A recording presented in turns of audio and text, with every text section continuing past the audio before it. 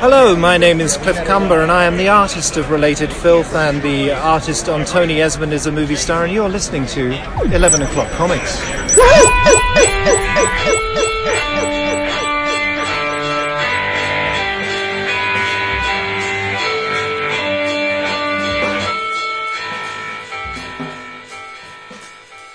Spacious.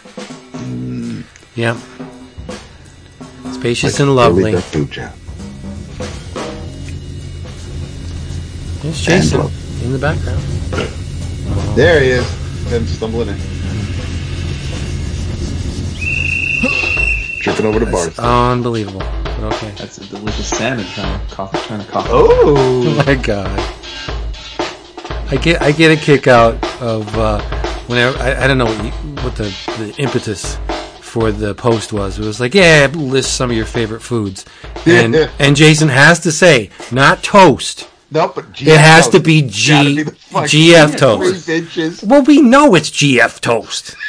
But others might not know. Oh my God. Trust me, they know. My wife knows it's GF toast.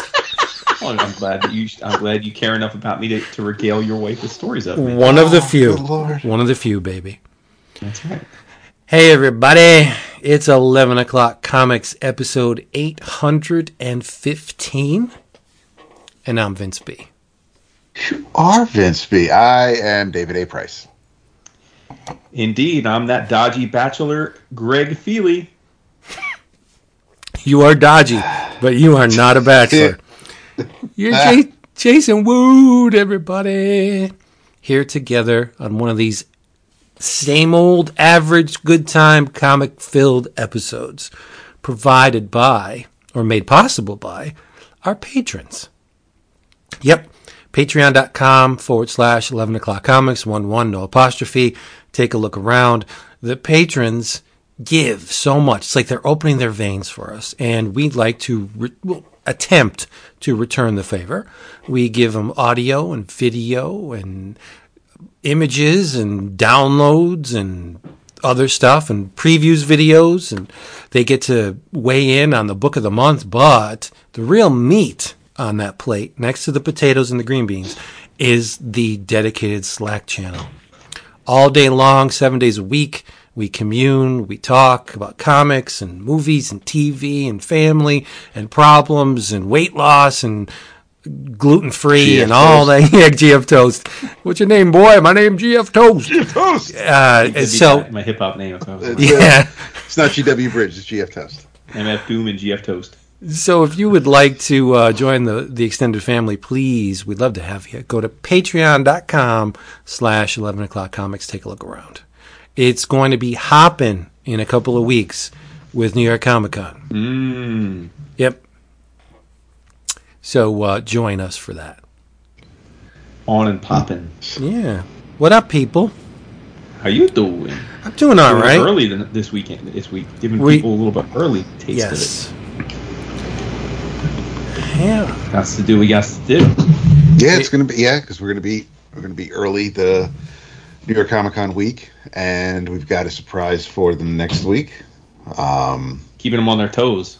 Yes. We might have a couple other things happening, so should be good times. That's right. If all goes according to plan, yes. Yep. Something tonight did not go according to plan. You alluded to that. Yes, in the production meeting. This is the part where we do the drink roll call and we say, "Hey, I'm drinking this and it's delicious." Well, what little time I had after class, I stopped at the wine store and I picked up a bottle of Cabernet Sauvignon because I thought, what the heck? Why not kick back with Baboos and talk about comics and feel good? Unfortunately, this Cabernet Sauvignon. It's by Santa Ema. It says it's a 90 from Wine Spectator, but I think they transposed the numbers because it is absolute swill. Wow. It's garbage. Is it skunked, maybe? It's one step away from vinegar. Was it a screw top or corkscrew? Corkscrew. Was the cork dry? Did it have was there? No, the cork is bone dry. Yeah, it's bad. Bone dry. The stuff is crap. So, unfortunately, I tried to make y'all happy, but Yeah. the fates would not have it. So I'm drinking absolutely terrible Cabernet Sauvignon. I was going to say, we don't want to put the vineyard on blast. I'm guessing it was more of a storage issue. Well, maybe, but it's just bad. It's nasty. Yeah. I would put it on my salad before I would put it down my throat. That's probably what. Yeah, It hurts. Cabernet Sauvignon vinegar. There you go. But I'm still drinking it because I got paid for it. There Might- you There go. you go. Might as well. Lots to do it. Good times. Shit. Well, I'm drinking iced coffee. Nice. Keeping Excellent. us legit. Little Stoke. Little Too Stoke legit dark to roast. quit. It's my new jam, Stoke. That's my new go-to. Oh, Yeah. I am enjoying what's left of a whiskey sour courtesy of the Bartesian. Then I'll follow that up with just some water for the rest of the day. Artesian. Nice. There you go. All right, comics. Let's talk about them. All right, let's do it. We should. Yes, because Good idea. that's why people listen We should make this episode of the show about comics. for a change, right? Yeah. Switch it up. I blamed this on Rings of Power, right? Because you both know I don't watch a whole lot of television that's not YouTube, right? It's true. Yes. So, but I make a point of tuning in to Rings of Power every Friday because I think it's great, as plodding and slow as it is. I love it. I think it's wonderful. But anyway, so while I'm watching Rings of Power, I see a little you may also like, and it was The Boys.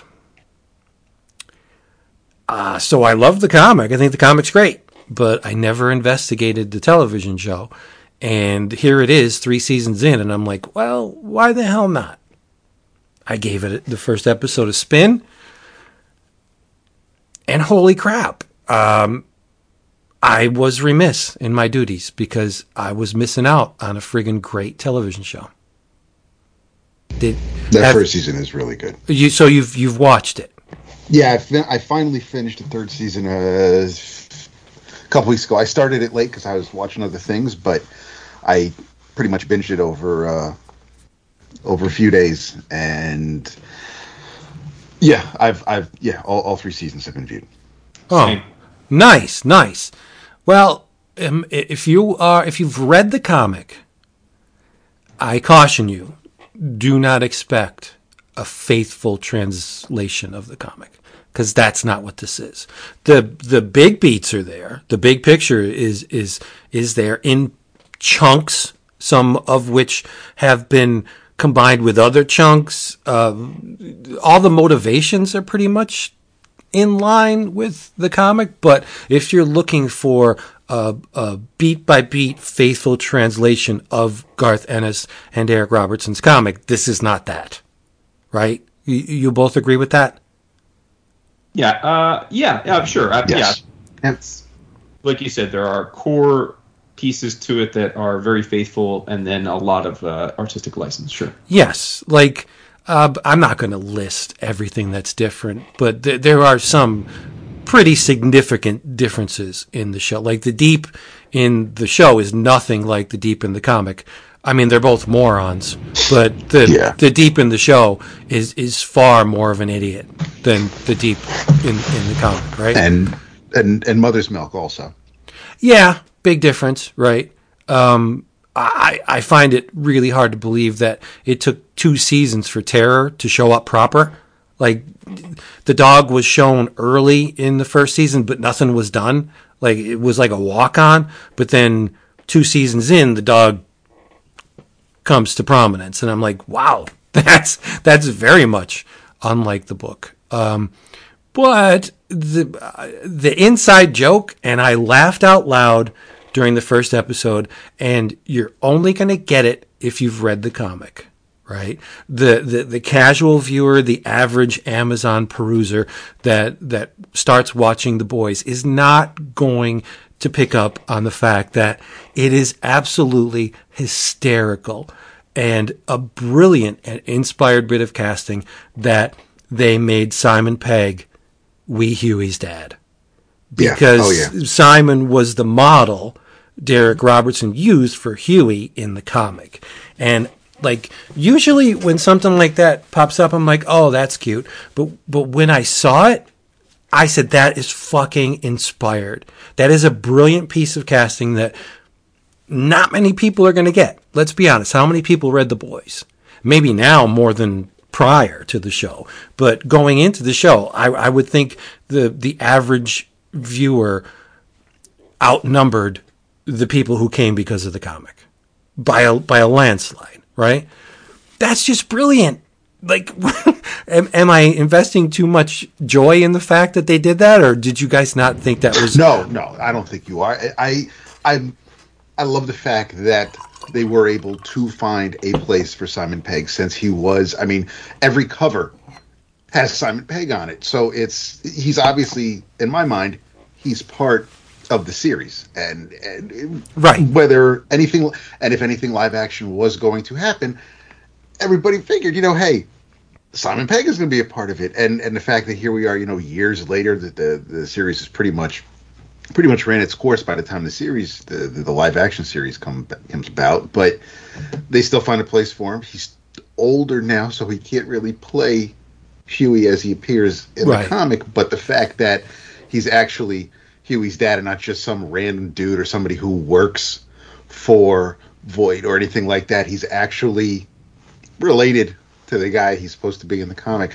It was absolute highlight. It's a diamond. That little move is a diamond. It glistens so beautifully because it's just plain inspired truth. It's a wonderful bit of casting. Sorry, I enjoyed the hell out of it. But anyway, you say Carl Urban and I say, what time do I tune in? Right? I thought he was friggin' phenomenal in Dredd. He's great in the Kelvinverse, the Star Trek movies. So he was the hook. Not only the fact that I read the comic, but the fact that Carl Urban is in it. I'm like, all right, I'll give this a try. And I loved it. I think it's great. I've only watched, I'm almost done with season 2. And I think the show is just wonderful. I've added a new phrase to my lexicon, which is fucking diabolical. that will be used many, many times. The real surprise for me is Anthony Starr, who I think is just amazing as Homelander. Anthony Starr is fantastic as Homelander, and Jason and I were aware of him on the show Banshee. And he's somebody who I enjoy seeing on the show.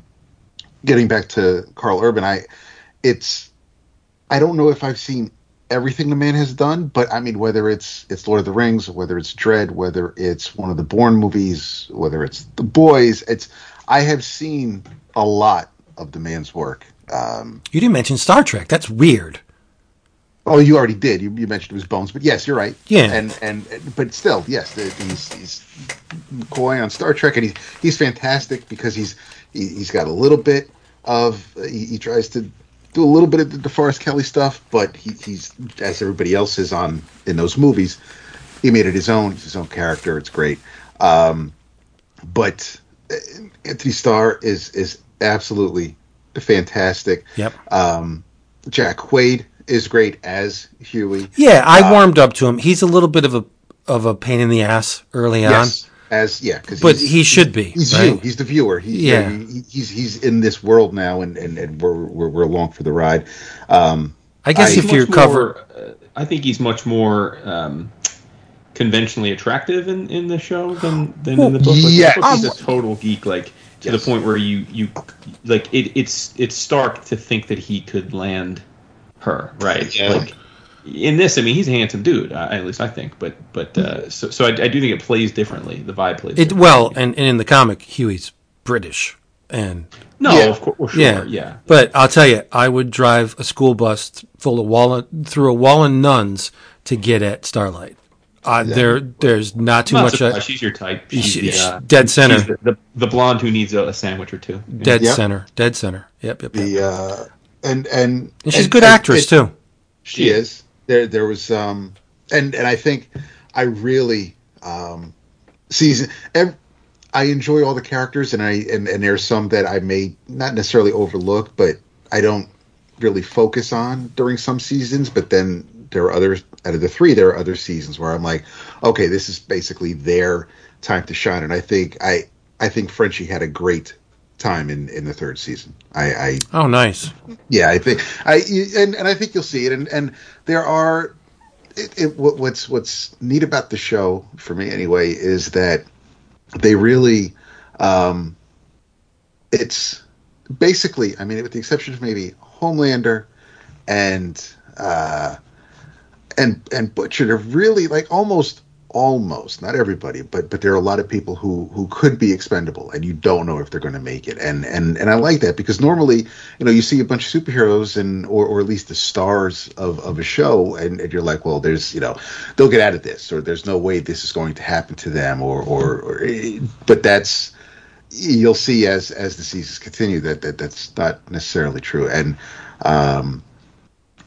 my wife watched the first season because she wanted to see how crazy it was, and it was crazy. And the second season, no, she tapped out. I think she may have finished it with me, but she was done. Stormfront was enough for her to say peace out, and I finished it. I watched the third season on my own. But yeah, I get it. I understand completely. Uh-huh. But Yeah. there are people like that in the world. So Oh yeah. Which Yeah. is why, listen, I don't need that in my entertainment. So, right, it's- but it's from- I want to reach through the screen and choke the shit out of her. But absolutely. that, I think that's Aya Cash, take a bow, because she's despicable in the series. Absolutely. 100%. Yeah, wonderful actress. Elizabeth Shue was outstanding in it in the first season. She was just amazing. She's a handsome woman. And that's not a qualifier for anything other than my eyes, but I thought her ability, not only Carl Urban, but when I saw Elizabeth Shue was in it, that kind of legitimized it to me, because I thought she was wonderful. Equally despicable, right? Well, not equally, but midway up the despicable scale. She's no Stormfront, but was a diabolical mastermind, right? That was manipulating her tools, I guess. I think the show's great. I'm stoked. I'm probably going to watch a couple episodes after we're done recording tonight, just to get up to speed. Urban, he's a handsome motherfucker. No doubt. Good guy. And I love the fact that he can go from playing a semi-effete doctor in Star Trek, and then, I think Dredd is in the same side of the mind as Butcher. So that, I knew he could do it going in, but he's really good as Butcher. Like, very good. In fact, he's more Butcher than the character in the comic. If that makes any sense. Sure. Yeah, he really has it seems like he has absolutely no problem at all flipping that switch to be just an absolute cock and cunt, but it's just he they throw that word a lot. That's acting, but yeah, it's still one of those things where it's just like, you really are, you're a prick, you're a prick and a half, and I can't believe you are the same person that I enjoy in this other thing. And it's just he's a credit to his craft. But the thing, my boy Giancarlo Esposito getting it done. Yes, because once Vince mentions Elizabeth Shue, of course, and Giancarlo comes in and he basically owns every scene. He's regardless of what whether it's Mandalorian or whether it's Breaking Bad and Better Call, just whatever he's in. I can't look away. Yeah, but it's to the point now where it's like, oh, it's Gus. Yeah, pretty much. It's so stupid. It's not Gus, but it is Gus, right? Yeah. Because that role was so powerful that. But he does it.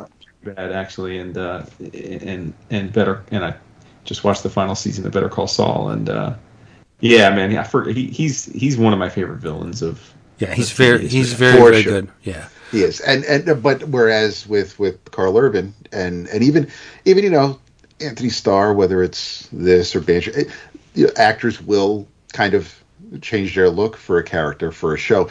Juan Carlos he's always it's like he's like Michael Cera. It's just that's who he is. It's just the iceberg. Whatever the character, it doesn't matter what he is. That's who you see. That's Juan Carlo. It's Gus. My favorite scene out of the 2 seasons so far was when Homelander is with Doppelganger, and he's in the guise of Elizabeth Shue. What was her name? Madeline Stillwell, or whatever.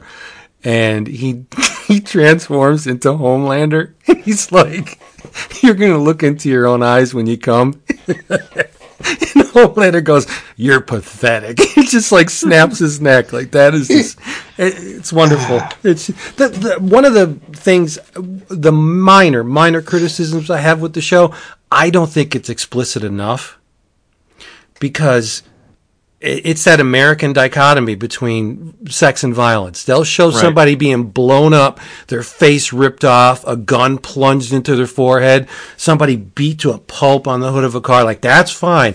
But if it's intimacy or just flat out sex, we can't show that. We got to hint at it. Like, come on. Yeah, I would generally, having watched all 3 seasons, I think I like the comic more than a lot of people from what I gather in the last year or two when I see people react to it versus the show.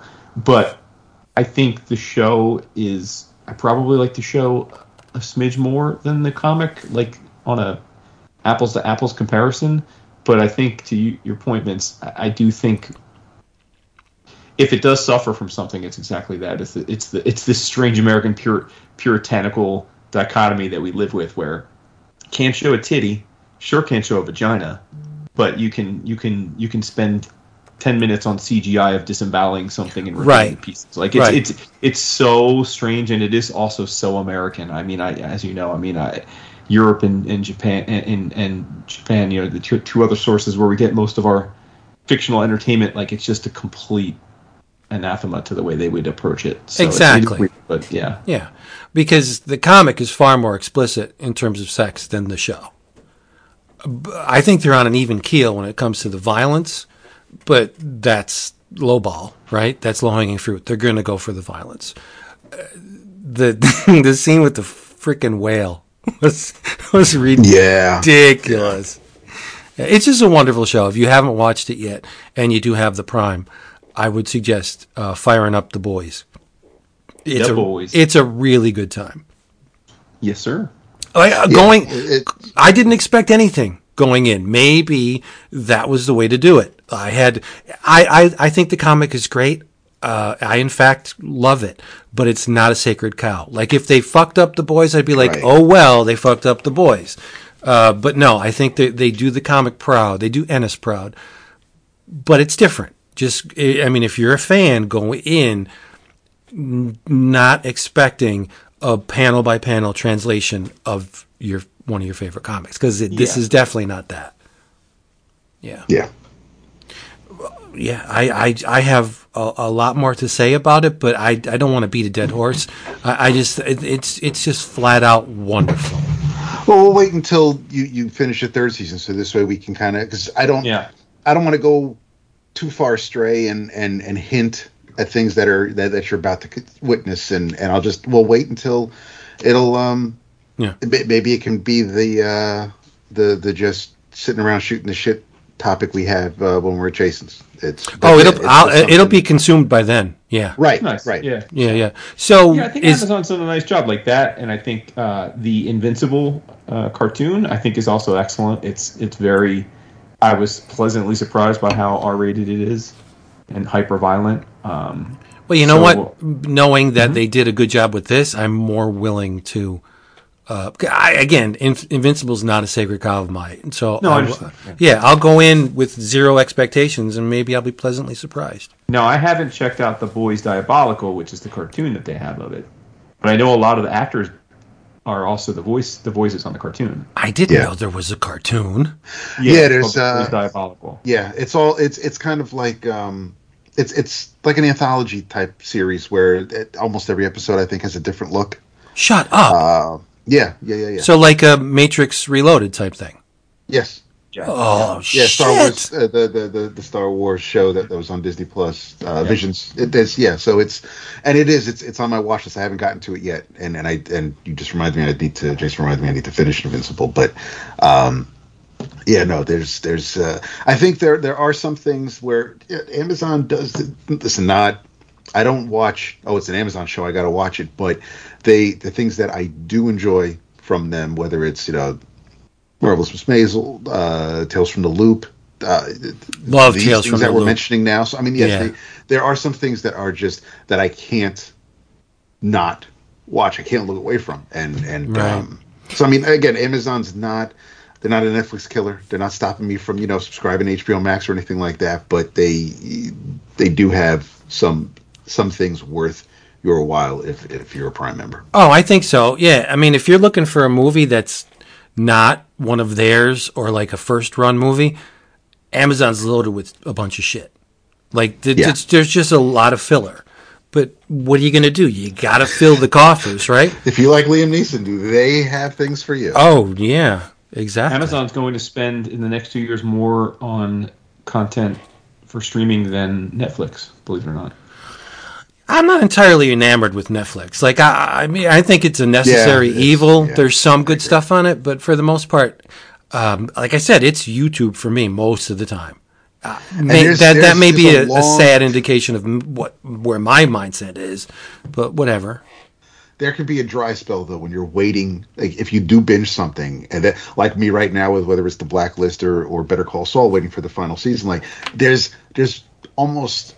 I'm not going to say there's nothing for me to watch on Netflix because I'll try to find something to binge. It's a handful of episodes. Like I finally watched the second season of Russian Doll, which I really enjoyed. But again, there was a long gap, and COVID or not, but there was a long gap between the two seasons. So there can be quite a dry spell when you're waiting for something to come back or continue on Netflix. Did you watch Doro Hedoro? Oh, you should. It's very, very good. Yeah, it's wonderful. Yep. Dap, do you have a VPN? Yes. You can do what I did. You just go to the UK with it and then watch Better Call Saul season 6. Oh, sweet. All right, thank you. Yeah. Yep. That's diabolical. That's diabolical. Fucking diabolical. Yeah. So there you go. I'm giddy how good the show is. Nice. Excellent. Well, we had, as we are oft doing, some back channel conversations about the book of the month and the direction we might go with that. And in our back and forth, a few things were thrown out that got voted down by us for different reasons. But one thing in particular that got mentioned, I was like, I'm like, you know what? I'm like, if we're not going to do that for book of the month, maybe I'll just read it because I own it. I've never read it. And it sparked that, the mention of it sparked the curiosity. So I finally sat down and read The Filth. Wow. Yes. Welcome to what? 2003? 2002. 2. Yeah. I'm sure many listeners know, but for those who don't, The Filth was a Vertigo series, a 13-issue maxi series, I guess they would call them back then, written by Grant Morrison with incredible art by Chris Weston, Gary Erskine. It was the first creator-owned work Grant wrote after The Invisibles. And I don't remember why I didn't read it when it was coming out. I think it just didn't pierce the veil for me. And then when it got mentioned last week in our chat, I said, I own the collection. And also I was thinking about how it was on a very short list of Grant Morrison books that I've never read. And what really made me want to sit down and check it out is that it's Grant's self-professed favorite work of theirs. That they call it their best work. So I thought, well, geez, I'm like many consider myself a pretty big Morrison fan, and how have I not read what Grant thinks is the best work of their career? So I dove in, and I loved it. And I will say this is on the sliding scale of Grant Morrison accessibility meter. This is almost pinned to the far right in that this is the wild and crazy Grant Morrison, the huge ideas thrown at you in rapid fire succession Grant Morrison. For some, that's a complete saltpeter turnoff. For others, it's the reason they love Grant Morrison. I have said generally, I think it's his big ideas or their big ideas are what make Morrison an all-timer. But that's not to say there haven't been things that Morrison has written that I didn't love. But I generally do enjoy Grant's work. And this is a book, and I assume you've read it, Vince? Have you read it? Yes, sir. Okay. I have read it. Oh, go ahead. Go ahead, Vince. I have read it, yes. Okay. Dap, I assume you have not? No, I have not. Okay. So, yeah, I'll get to it, and then we can talk about how I can welcome to 2002.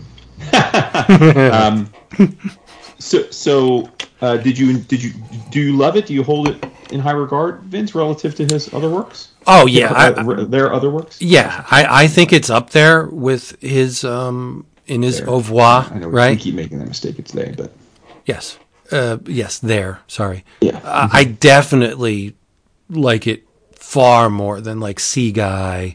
Or those little piddly, and I hate to call them little piddly because he is always high concept, even when he's relatively slumming it. But you're exactly right when you say there's two Grant Morrisons. There's the Grant Morrison that's trying to be accessible within his limits, and then there's the completely self-indulgent Grant Morrison, the disinfo Grant Morrison, and I say that because Grant Morrison gave a series of speeches for this online presence called Disinfo. It was a Richard Metzger, very much slanted towards magic and the occult and the paranormal. And Morrison spoke at a couple of events, and he became not the poster child, but he's in their books. He was among their speakers, so that there's the Grant Morrison Disinfo version, and then there that's definitely in the invisible side of things, and then there's the crisis. I'm trying to play nice, but I have big ideas still. Grant Morrison. So, but I think definitely the filth falls into the Disinfo side of things. It's very much cut from the Invisibles cloth, like you said. Absolutely, and so I went back and checked some things out. It looks like. And Grant is often on their own journey. So sometimes they will say things in print or about a particular work, and then years later will say quite different things about the same work because they have they have their own reconceptualization of their career as they go. But as it stands, they originally called The Filth was going to be. Morrison envisioned The Filth as the second part of a trilogy. The Invisibles being the first, The Filth being the second, and then a third work called Indestructible Man as the final chapter. That work, as many were probably wondering, never came to fruition. Morrison subsequently said that Flex Mentala was actually the beginning of the trilogy. Invisibles being the middle meat and The Filth being the finale. So that's interesting. So Morrison has now recast this as the finale of the conceptual trilogy, and that's really neither here nor there. I only bring it up because I think lots of people have read The Invisibles. I think far fewer people have read Flex Mentallo or this. So, but it does speak to Grant's viewing those three stories in the way that they're presented as being at least connected to some degree. But what is it about? Well, I will say, in stark contrast to The Invisibles, because it's only 13 issues, there's much less room to breathe. I mean, The Invisibles is 59 issues, something like that? I think, yeah, around there. Yeah. So while there's tons of high concept stuff in The Invisibles, and probably most people would consider it his best work, or at least it would be up there if we were polling folks. This deals with many of the same concepts head on with much faster pace. There's not much room to breathe. It's more of an action film of sorts. And I introduced myself as Greg Feely. That's the character in question is named Greg Feely, or at least that's what we first know him as. And at the heart of it is there's an organization called the Hand. It's not dissimilar to, say, the Men in Black idea. They're an extra powerful organization. They have authority that seems to supersede governments, borders, boundaries, laws. The Hand has power over all that to do what it needs to do. And basically what the Hand is doing is keeping our reality on a path they call status quo, aka status quo. Greg, when we meet him, is just a bloke, a quote-unquote dodgy bachelor, living in England, just doing his own thing. Pretty mundane life, goes to work, loves porno mags. He's got a massive collection of porno mags. Who doesn't? Right? Has a cat that Tony, his cat, loves his cat. And a pretty boring, mundane life. But as it turns out, a fetching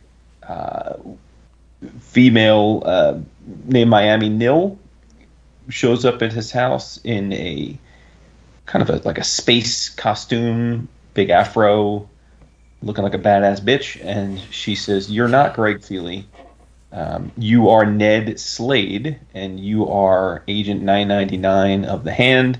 You're one of our best, and we need you to come back to active duty." Effectively, what we're led to learn is that Greg Feely is a para-personality. It's a Morrison idea, essentially a changing your identity, but through scientific means, so you believe it. You're living a different life. And he has to shed the Greg Feely para-personality to become Ned Slade and go back to work. And he's very reticent about this. He doesn't remember being Ned Slade. He's completely overwhelmed by the craziness of the Hand and its base of operations and the stark reality of there being much more to the world or the universe than he was led to believe when he was living as Greg. And he's the reluctant hero, but he's brought back into it quickly, and then it goes from there. And essentially, it's part story of the week and part bigger narrative. So it's executed by he and Miami Nil and other members of the group going to fix things that are screwing up the status quo. And in Morrison fashion, and with the book titled The Filth, this deals with some of the grimier, grosser components. We learn that the Hand, there's subdivisions of the Hand, and the group that they work for is the Filth, and Ned's one of the commanders of the Filth, and what their job is they're basically the garbage men. They're the cleanup crew for just the nasty stuff, like just the gross things that shouldn't exist. And as he's going through these missions, confronting the realities, or I guess what we're led to believe are the realities of this world, we're just confronted with just crazy ideas. I mean, there's one you may remember, Vince, where they're called into L.A. by the police because the police have come across a naked porn star named Anders Climax. and Anders is wandering about, not sure of how he got there, and he's working for a producer named Tex Porno. It's spelled like French, like with an EAU, but Tex Porno. And Climax's claim to fame is that he is a jet black load. and it's so weird because it's like, what's it got to do with anything? But that's his claim to fame, and that's why Tex Porno wants him. But then from there, Tex Porno takes the black load and converts it through this very Kirby-esque looking device into gigantic killer sperm that then fly all over LA, literally piercing through fertile women's wombs and killing them. and so Ned and his crew have to stop this. They have to put this to an end. We got to stop this shit. Yeah. And it goes from there, and there's a part where there's a giant pleasure ship, and everyone's very cult-like, and one of the leaders of the ship has captured the president of the United States and has grafted giant titties onto the president, and the president's brainwashed into acting like a stripper, and there's one of the members of Ned's team at the Filth is named Dimitri 9. It's a Russian chimpanzee cosmonaut who is now one of the world's best assassins. Just lots of crazy non sequitur ideas, whatever was popping into Morrison's brain at the time. And they go through these adventures.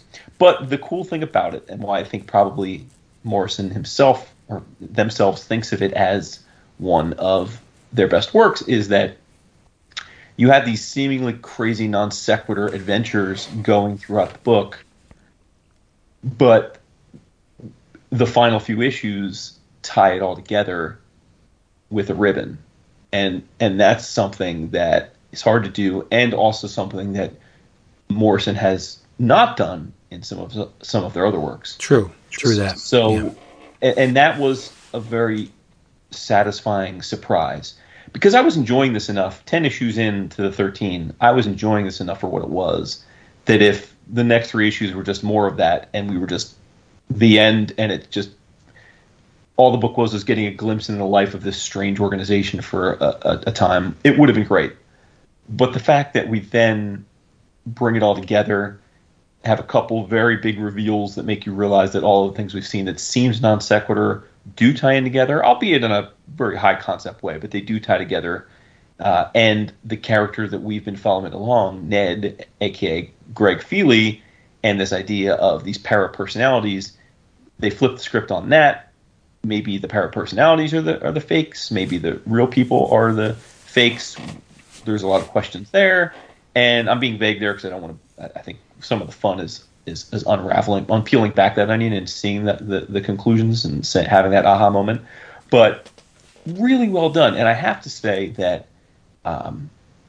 Chris Weston, where's he been all my life? I think the only thing I remember reading of Weston's was that called the 12? Was that what that 12, was? yeah, with JMS. Yeah, that's he also did Ministry of Space too. Okay, yeah. I mean, among other things, like where have you been? Yeah, well, it's the thing. I mean, I'm sure I've read other work of Weston's, but when I hear his name, all I think about is the 12, and that was well over a decade ago. Right. I don't feel like Weston's done anything in comics, at least not U.S. comics, in the last decade. Yeah, that's the thing. He's a Brit artist. Yeah, so yeah. But the work, perfect for this. Much like, to your point, Vince, about The Boys, I think that book wouldn't have been, that comic wouldn't have worked with a certain art style. You know, it needed that. It needed that slightly grimy, organic look to it to make it feel nasty. And that's what this is. Weston does that. The characters aren't beautiful; they're flawed, but yeah.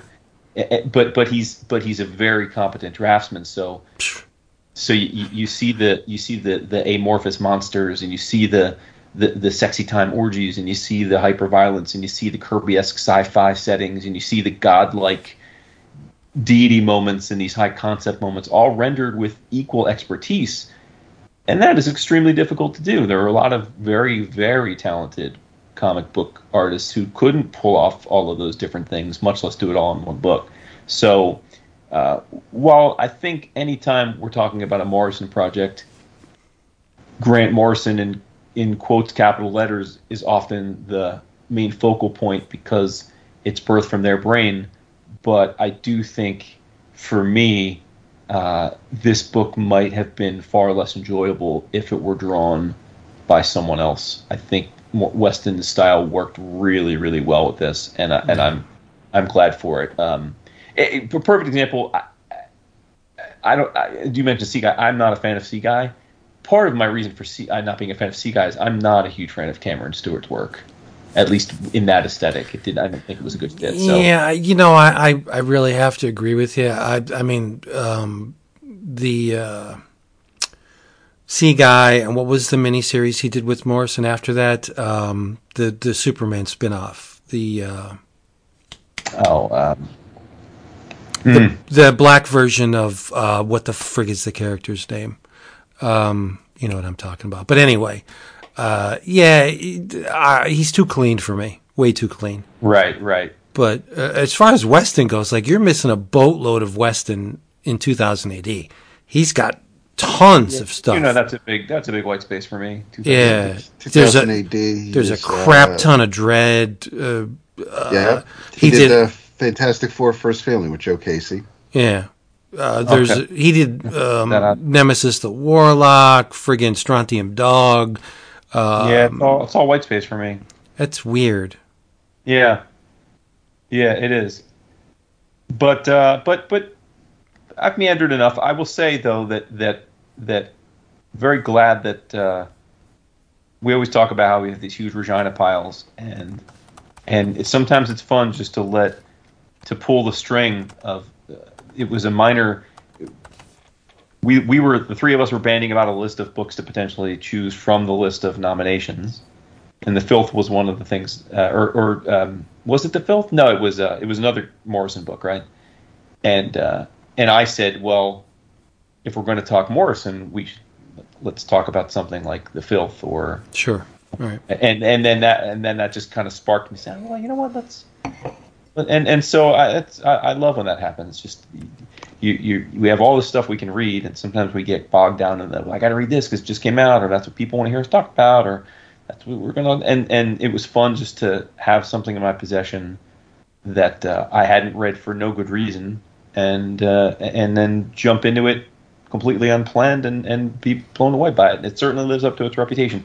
It's too. I just finished it yesterday, so it's too new in my head for me to weigh in as to where I think it stands in Morrison's vast and nearly unmatched bibliography. So I'm not going to go out and say this is top of the list for me for Morrison.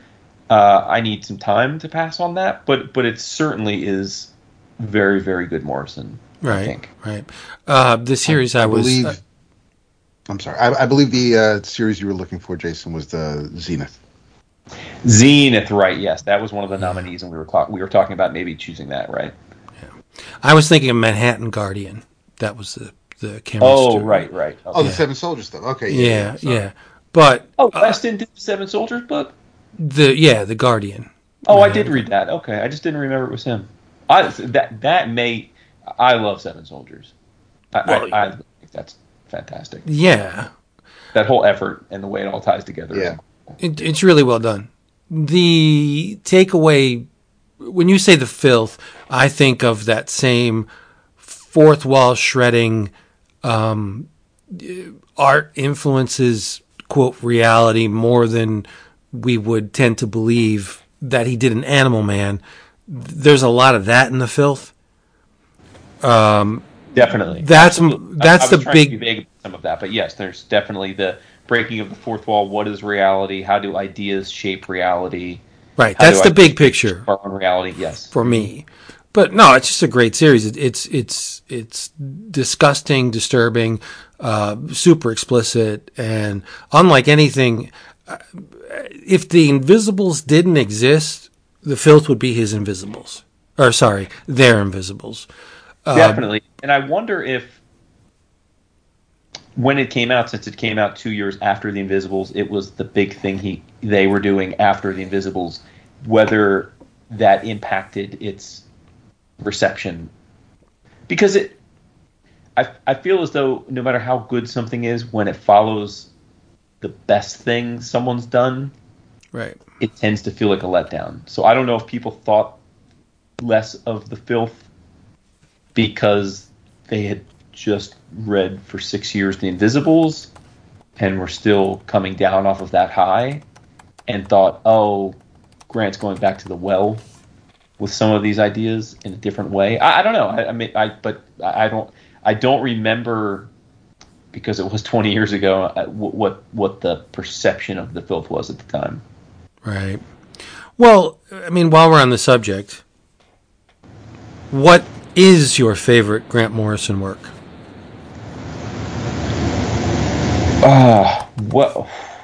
Wow. This would be an ideal top 5 list, I would think, because there's so many. Part of me wants to say it changes, often based on what I've read most recently. Like, for sure, on the short list for me are The Invisibles, Doom Patrol, his X-Men run, Seven Soldiers, All-Star Superman. Yeah, I think All-Star Superman would be on most people's lists. What's that? I think All-Star Superman would be on most people's lists. Right. So, and this is not a controversial view. People have heard me say this many times. For me, All-Star Superman is my favorite Superman comic. Now, as I always caveat that, I'm also not the world's biggest Superman mark. So, like, I know our boy Dap is a huge Superman mark, and All-Star Superman is not in his short list of favorite Superman stories. See, I don't think that's controversial at all. I think All-Star is a beloved series among Superman fans and non, which is the reason why it's so powerful, is that he managed to touch or at least attract a following that is not beholden to Superman, just because of the powerhouse team of Frank Whiteley and Morrison on a series like you're not going to read it, you know, but it's, in terms of the quality of it, it's up there with, I think, the best things he's written. But for me, it's got to be Doom Patrol. I think Doom Patrol is the best thing he's ever written. Sure. Damn it, shit. I know. We've screwed it up 100 times already today. I tried desperately. I kept saying, "Make sure you don't screw it up." And then fair enough. Well, it's kind of their fault for going so many years with allowing it to be he. So, I was having this conversation with Colin, my super liberal communist, self-professed communist son, at college now, and this may be the way at a lot of colleges, but he goes to GW, as you know, and it's a super liberal college, and they have to introduce themselves in every class with their pronouns and all that. Right. And we were talking about that and whether it's hard for them he and his friends to do that. And he's young enough, I mean, he's 19, that it isn't hard, but it's still not natural. Whereas my 13-year-old lives that life. He never makes a mistake with anyone's pronouns because it's just a part of, that's just embedded in part of what you do and how to. Yeah. But we were talking, somehow or another, we were talking about the journey and how even when you are an ally, there are things you need to be hopefully given some grace on, just because of you've been conditioned, and it doesn't excuse it. Like it doesn't, but it's just you're wired a certain way for a long time. And I mentioned Grant Morrison specifically because I said to Colin, and this is funny I said, Grant Morrison is one of the most important, best comic book writers of all time. So as you might imagine, we've brought their name up many times on the show. And for a decade of doing the show, Grant identified as a male. And so we've spent decades adoring Grant's work, referring to him, he, him. And then Grant now wants to be known as they, them. And respect to that, but it is often difficult in the shorthand of discussing someone who we feel we know their work so intimately and has been such a big part of it, to not naturally slip, and it kills me because there are lots of creators that have been become fans of or made aware of in more recent years, and it's not at all difficult to get their pronouns right all the time because they didn't change. Right? Morrison's pronouns changed very actively, and that does create a confounding lack of consistency on my part. Right. It is very frustrating, and I apologize. I mean, just from my point of view, it's exhausting trying to carry a mental list of whose pronouns have changed. I don't want to offend anyone, but as you said, we've spent a good amount of time identifying this person as male, right? I'm sure if you were friends with the, Wachowskis, and you came up with them and watched from the sidelines as they achieved and evolved as human organisms, you'd be the first one to say, no, it's not male anymore, it's female, get it right. But just being a casual observer into the lives of all these people, it's very, very difficult to maintain a running list of who's who. And for me also, it is because Grant is someone we've discussed a lot. It's like Dap. As you know, we watched The Wicks. Ruby Rose. Rose is someone who, in our lifetime of being fans with them, and as much as we're fans of them, Ruby Rose identified as a female when most of us were first introduced to them. Now Ruby Rose identifies as they, them. Non-binary. Cool. I don't ever screw that up. Because Ruby Rose isn't someone I think about often. Yeah. And you don't have decades of work to refer to. Is very specific. And where Morrison, say, is different than even someone like Jan Bazaldua, who we talked about a few months back. Mm-hmm. Because Jan completely changed the way she presents from a gender perspective. Yeah. It wasn't just when I see Jan at a con or in an article online, Jan presents as a woman. So that there's a mental cue there. Mm-hmm. Right? Honestly, I think the part where we're more apt to continue screwing up and we just have to keep apologizing for it is the non-binary. Because Grant hasn't changed their physical appearance an iota. So for me, it's just, like you said, Vince, I have to continuously remind myself to check that. But back to your question, what is the favorite Morrison work? Those would probably be my top 5, but but I'm thinking of all the other things I've enjoyed. But I'm with you. I think Doom Patrol for me is better than The Invisibles. I don't know if that's a controversial take or not. I don't think so. I totally agree with that. But where I have to part ways with you, I think the X-Men run is trivial. Like, that's not even in my top 10. But that's just a difference of how much I care about the X-Men. Exactly. How much you care. Yeah. That's all. Morrison's X-Men run is significant to me because it's an X-Men run. And I would argue, and Jonathan Hickman, who does not lack self-confidence, made the point when he was relaunching X-Men that there have been he was going to be the 4th seminal run of X-Men. Sea-changing, redefining runs. There was the original run, there was the Claremont run, there was Grant's run, and then he was going to be the 4th. And, this let's not turn this into a side as to Hickman's bravado and ego. But, by the way, I don't think he was wrong. Now that we look back on it, he was right.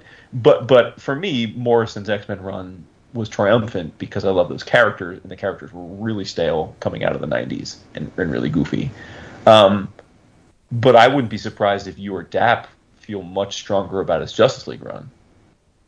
Because those characters brought me more. With that Howard Porter goodness. Not back then. It wasn't goodness. No, yeah, no. That was early. That was early Porter.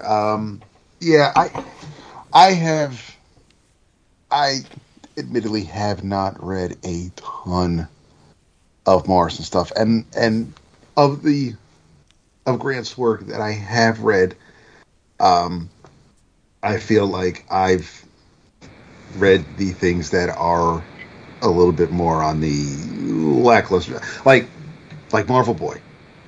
I could forget about that. That's not. I mean, every time it shows up on the form for someone suggesting it as a book of the month, I'm in no rush to revisit that. Right, I read it once. No one's going to mention Skull Kill Crew as the thing right. about Morrison, right? I mean, and yes, this is this is on the list. It's something I intend to read one of these days, but I've still not read Animal Man. Oh, and God. I know. That's egregious.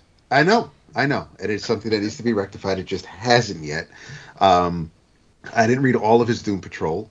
I've read some here or there, but I was also in my stupid young mind, I was also pissed because we went from Steve Lytle to Eric Larson on art, and then shortly after the creative team left, Grant came on, and I was like, "What the fuck is this?" And so that was my own bullshit. Right. I have. He Arkham saved Asylum. the book. Yes, he did. He absolutely did. And as somebody who hasn't read much of it, I didn't admit that with absolutely no hesitation. I haven't read a ton of his Batman stuff. I have Arkham Asylum. I just haven't had a chance to really, sit down and kind of just take my time with it. It's just something that I have. I didn't. I'm on record as not really loving Final Crisis, and so there are things where I'm just like, I get it. I get why. I mean, the man had his own convention. I understand the feelings people have towards his work. I think also Superman is absolutely fantastic, and you're right. It may not be. It may be a top 10, but it may not be a top 5 Superman story for me. But that doesn't mean I dislike it. I think it's a fantastic piece of work, and I love the fact that someone like you and other people who are either have no real feelings towards Superman or just take him or leave him can read that and be like, no, that's a Superman story. That's the character I can get behind. And the fact that it's just it's these 12 issues and it's everything you need, and now I'm good. I read a Superman story. I don't have to read anymore, and I think that's great. You have a Superman story. I just there are things that there are absolutely I have Kid Eternity, and I was trying to push that for Book of the Month for months because I found it at Bruised Apple, and I still want to read it, and I'm just gonna fucking read it. But it's so I have things that I have Grant works, but I haven't read a lot of Grant's works, and like I said, I do need to fix that. As far as the JLA. This was, obviously, this was after the Justice League America, Justice League of America, Just International, all of that, and then the Justice League, what that series was done for a short while, and then we had no Justice League books. Then all of a sudden, now JLA is back, and it's just like with Johns and Goyer writing Justice Society and say, we're just going to call it JSA. DC also had the JLA book, and I thought Grant was trying to bring it back, and we're going to have the 7. But for me it was like, these are crazy Grant Morrison ideas, and it was kind of hard. I thought the 2 issues with Prometheus as the guy who could kind of take down the Justice League, and I like some things from Grant's JLA run, but no, that didn't necessarily get me buying it every month or turning me into a Grant fan. I mean, Grant has written an insane amount of comics. Yes. His wiki pages. I mean, his wiki page. I have read quite a lot of it. I have to say, but yeah, Vince. I mean, you asked the question. What would be what would be your list? What would? Doom Patrol, Animal Man. I mean, not in this order, but I mean, I think Doom Patrol is the best. Animal Man, Seven Soldiers is great. Promethea, you can not Promethea. Let's see, All Stars up there. There's the Multiversity.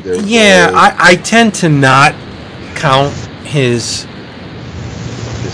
DCU stuff as no, that doesn't. I mean, it's good. Green Lantern is good. It is. It's very good. And for those of you listening at home, we are experiencing some kind of audio glitch that's been happening with increasing frequency, and we have not been able to nail it down. So forgive us for this. We don't know where the source. We don't know what the source is, but it persists. So it's just insane. But we'll get to the bottom of it. Let's just blame it on Jason, and be done with it. Okay. So yeah, but yeah, I don't see anything eclipsing Doom Patrol. I think it is the seminal Morrison work. If you ask me what my all-time favorite Morrison work was, it's not a comic at all. It's a piece he wrote for Disinfo. It's in the Book of Lies. It's called Pop Magic. By far the best thing he's ever written. I'm sorry, God damn it. Yeah. Okay. It's a tough road. I do think that there are periods of Grant's career, right? Ebbs and flows. I mean, not ebbs and flows, but different. It's one of the things I think.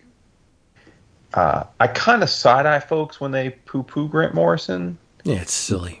Not because I totally understand how you could take a sampling of Grant Morrison comics and not vibe with them. Like, I do see how, and like Dap has had that experience a bit. But I think if you read a large enough sampling of their work, and I have to side anybody that says that Morrison isn't one of the best. Because just like with Alan Moore or others that we might throw into that camp, Morrison has done it on so many different types of work, so many different genres, so many different styles, so many different publishers, so many different artistic collaborators. And that is not easy to do. I'm reading his bibliography now, and no disrespect to someone like a Mark Waid, who's incredible. I mean, Mark Waid's incredible. But all I know is that I scour Mark Waid's bibliography, and there's a lot of forgettable comics. Yeah. And that's no disrespect. He's done amazing comics, too. But when I'm looking at Grant's bibliography, love or hate some of the work, very little of it is forgettable. That's entirely true. But, I mean, as a fan, we all are, just to varying degrees. You have to admit, come on, fess up. There are times when reading their work, you're just saying, you're trying to be too clever for the average dude. Like the Zur-En-Arrh stuff in the Batman run, or the Talkie Tawny in the Crisis. Like, come on. The average reader is it's not going to mean anything to them. The fact that you reached through time to pull an obscure bit from whatever character's legacy into the present, that's great. But how many people are actually going to resonate with it? It's not going to click. Well, what I've always said about Morrison is when Morrison hits, it's because they please themselves by doing things like that, but also keep an eye on the higher surface level narrative so that if you're not into the deeper or the more esoteric things that fire off synapses in their brain, in Morrison's brain, you're still coming away with a story you've enjoyed. Right. Where you can go wrong is when the story is all about the let's throw lots of crazy wild ideas out there and you either can come along for the ride or not. I don't really care. Now we'll circle back around because we've talked about Morrison now for a long time tonight. I will say that Filth is right on the edge of that. I could see lots of people listening to this who consider themselves Grant Morrison fans not thinking the Filth is up their alley. I guess it just matters what exit you're taking to get on the Morrison Highway. Yes. If you're coming from the DCU, the Filth is not going to mean anything to you. No. But if you're coming from the magical CK Avenue, where you're steeped in the esoteric, Filth is going to resonate. It's Batman singing in Crisis. That's not going to matter a damn to you. Mm-hmm. Even though that was a wonderful moment, that's great. And the whole Yellow Submarine thing, that's it's fun. But I think they sometimes jettison the narrative in favor of the prestidigitation. Do you get it? Yes. Did the Zur-En-Arrh thing matter one iota in that story? No.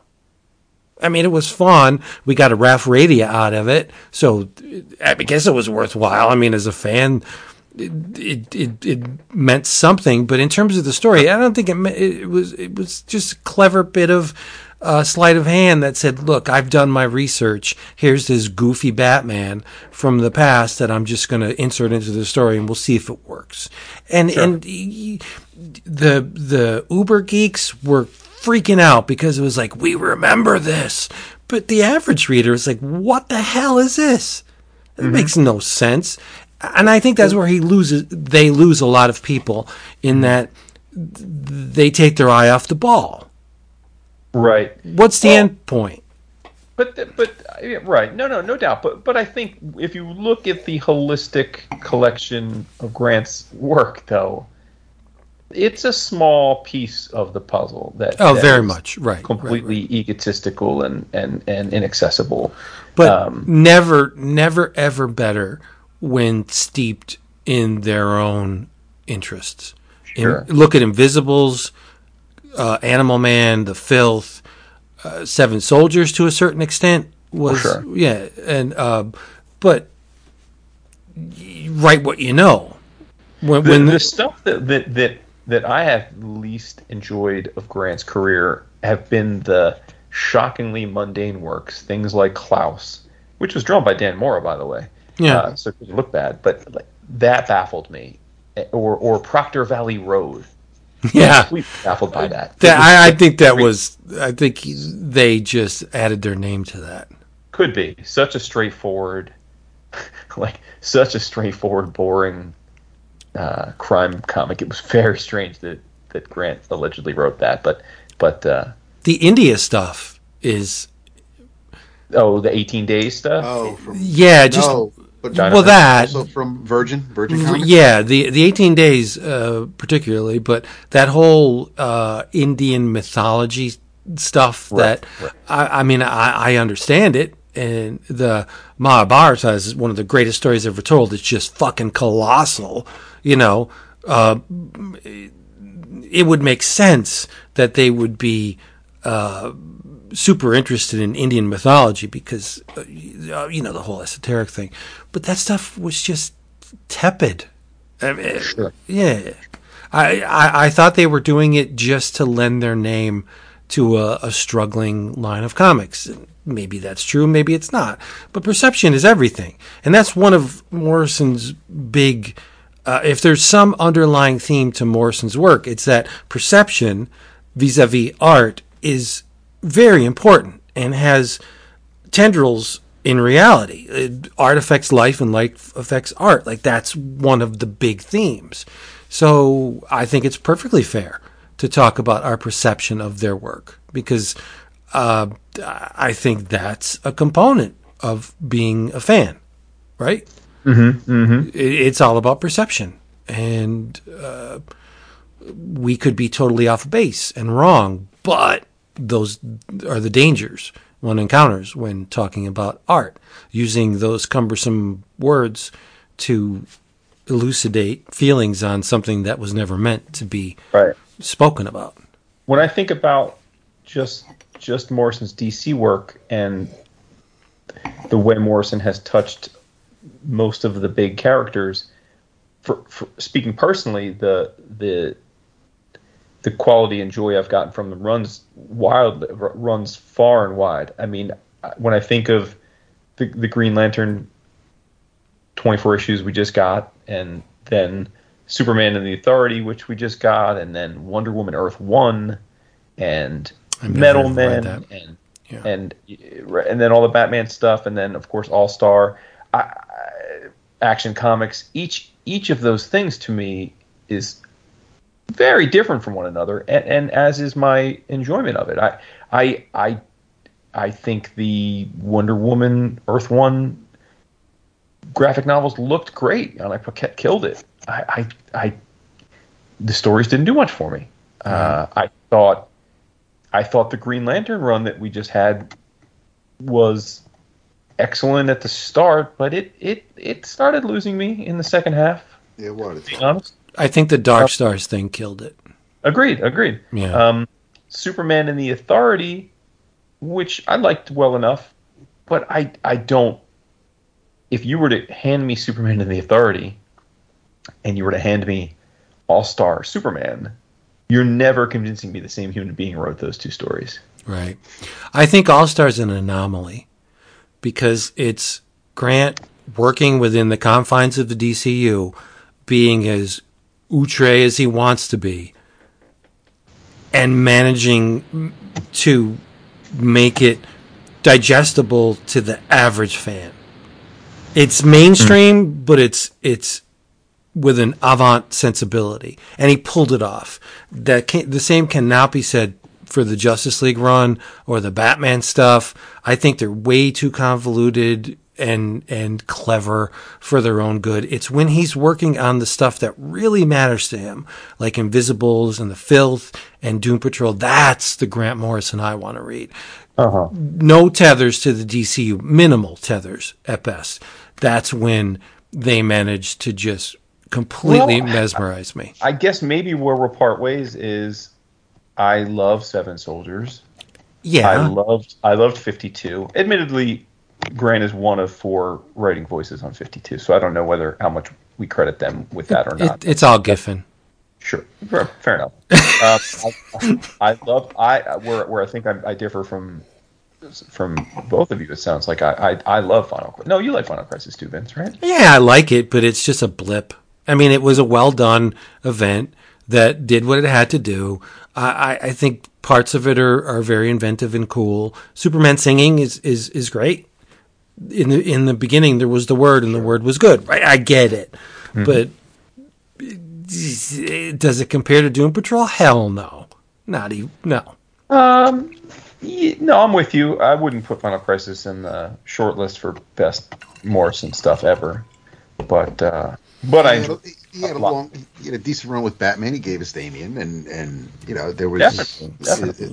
So the whole Batman Incorporated thing. So he has his fun. But yeah, they're definitely. I think you can kind of tell where he's somebody, and I'm not.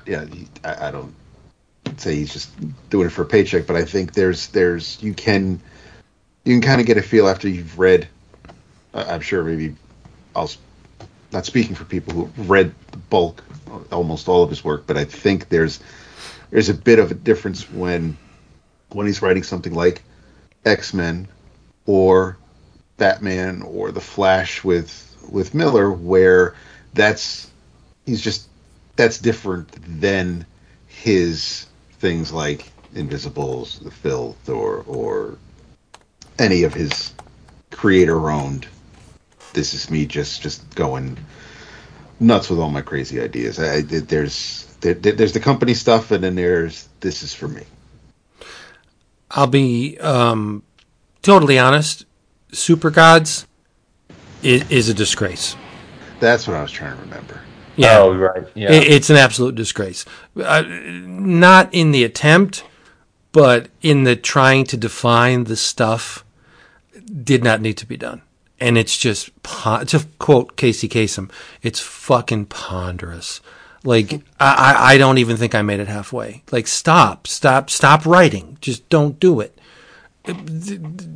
There are certain things that do not need to be delineated in text.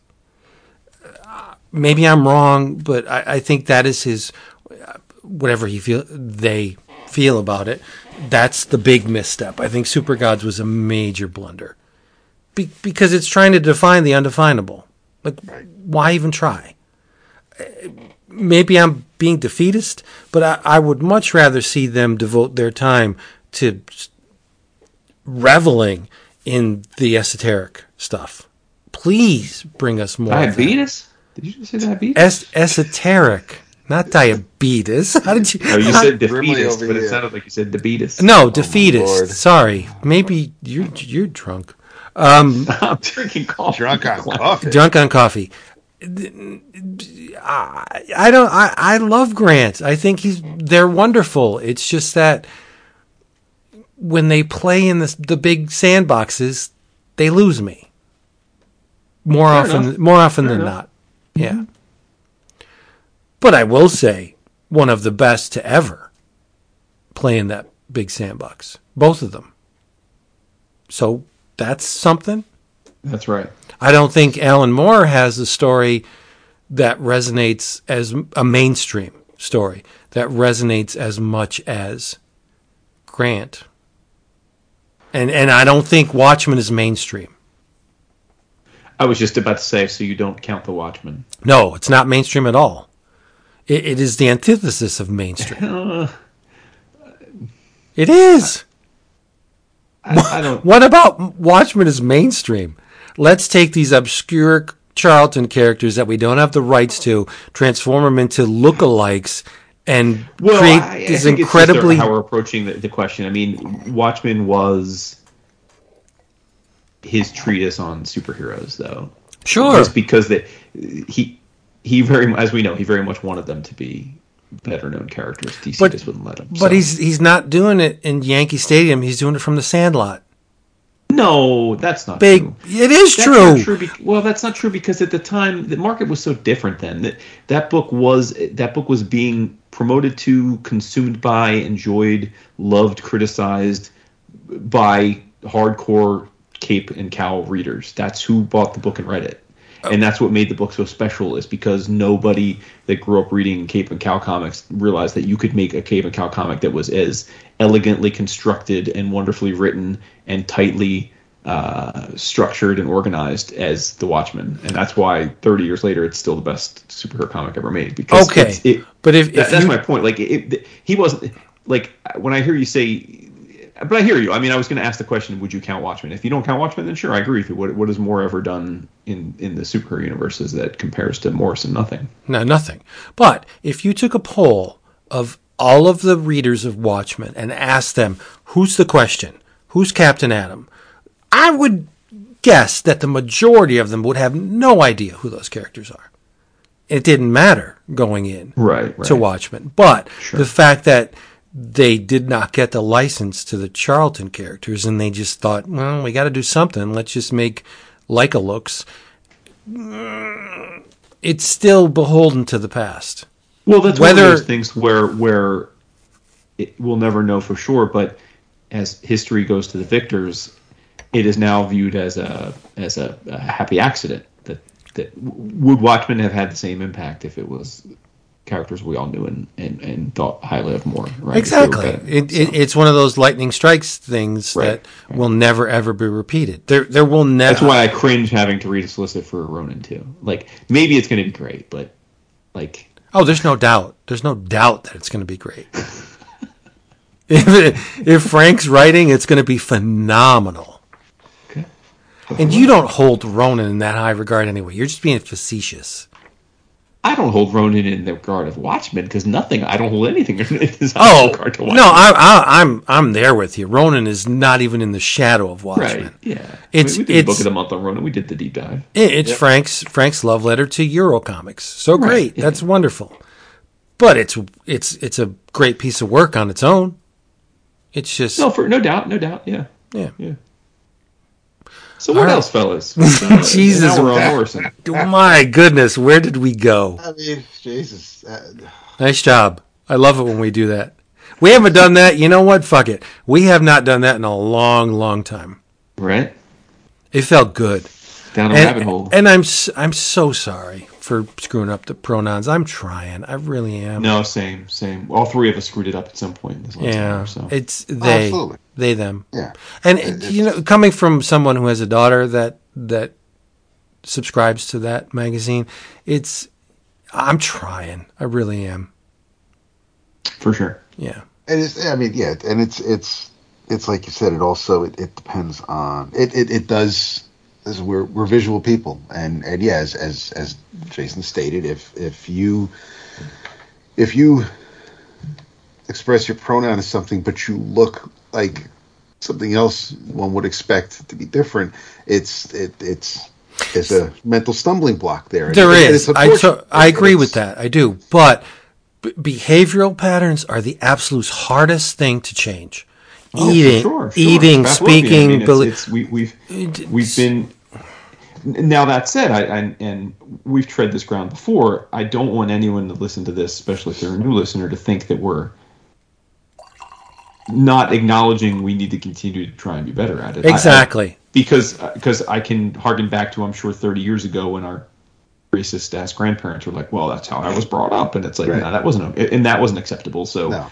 I totally understand if like it is. I'm not saying it's just something you should just accept. That's not what I'm saying. But I'm saying that, like, please do give some grace because it is never intentional. It's never intentional. No. That was the get out of jail free card for many, many, many years in my family. Oh well, yeah. It was like that's how they were. Still try to pull that card. Yeah, that's how they were raised. I'm like, well, still the card, right? I mean, they're fucking raised wrong. Then what else can you say?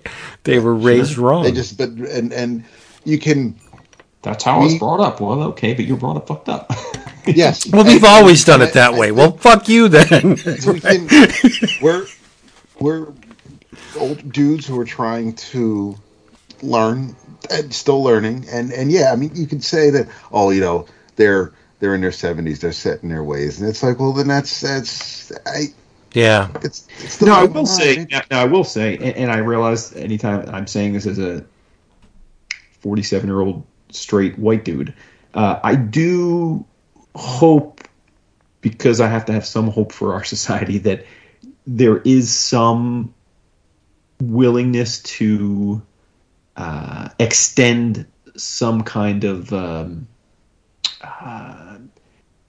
understanding of the other person, right? Like, to your point, that if my 85-year-old grandmom says something that's not politically correct, I'm not likely to condemn them into thinking they're a horrendous human being. Right. Like, because as much as I don't think it's an excuse to just not change or be willing to change, I also accept, because we're living it now with these non-binary pronouns, it is difficult to change decades of behavior. And so if programming genuinely willing to accept that they need to change and is giving honest effort most of the time in changing, but occasionally, especially if they're really old, slips up, I'm generally going to be like, okay, like, no, grandma, it's not, we don't say that anymore, right? It's when people use it as a shield, as if, well, you have your way of looking at the world, and I have my way of looking at the world, and we're both right. That's when I get like, dude, like, no. We can't both be right. One's a 6, one's a 9. One of us is wrong. It's not. No way. Like this wine. Like this wine. It's fucking wrong. Sounds like that one. It sucks. It should have lettuce with it, but whatever. When you mentioned couple croutons. When you mentioned Ruby Rose, I was thinking of Asia Kate Dillon, who's also in. She was in, I think, the third John Wick movie. She's also in Billions. They're also in Billions in there. I did because they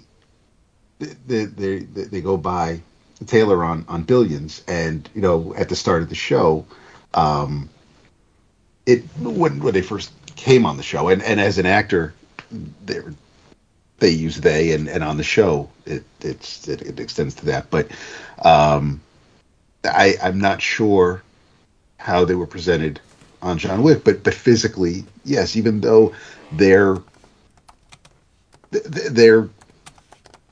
not they don't appear feminine in any sort of way, like Ruby Rose has feminine features, and Asia Kate Dillon not as much, but still it's still something that I am obviously have to struggle with. But no, it is. I mean, and there are students. We have students on campus, and every once in a while we'll get I'll get an email because there was one student who was trying to log into a machine, and it was a whole thing. But I had trouble trying to find out why the hell they couldn't log in. The reason they couldn't log in is because they weren't an active student during the summer. But the email address was from a Megan, but it was signed James, and we have no control over. My side of the College of IT doesn't have any say over changing the names in the system. That's they have to take care of that elsewhere. But it's still now. Whenever I see them in the hallway, it's hey James, how's it going, whatnot. But it's still could look like a Megan, but that's it. They're James as far as I'm concerned. So, but yeah, it's just something I gotta work on. Yep. There you go. I really this could be. I'll just take the hit. It's gonna be a letdown after the great conversation that was just had, but there was a first issue from IDW. Remember that this is Star Trek Lower Decks #1. I knew it, and it is. Oh man, this is one of my. This was a fantastic first issue. It's one of my favorite comics I've read so far. The favorite single issue, since we only got the one so far, I've read this year. Wow. Visually, it knocks it out of the solar system. It looks just like the cartoon, and it's when you're reading it, you can hear Mariner. You can hear now. I haven't started the most current season because Lower Decks is one of the Star Trek series that I like to just binge. I like to watch a bunch of episodes because they're only a half hour, and I don't want to just.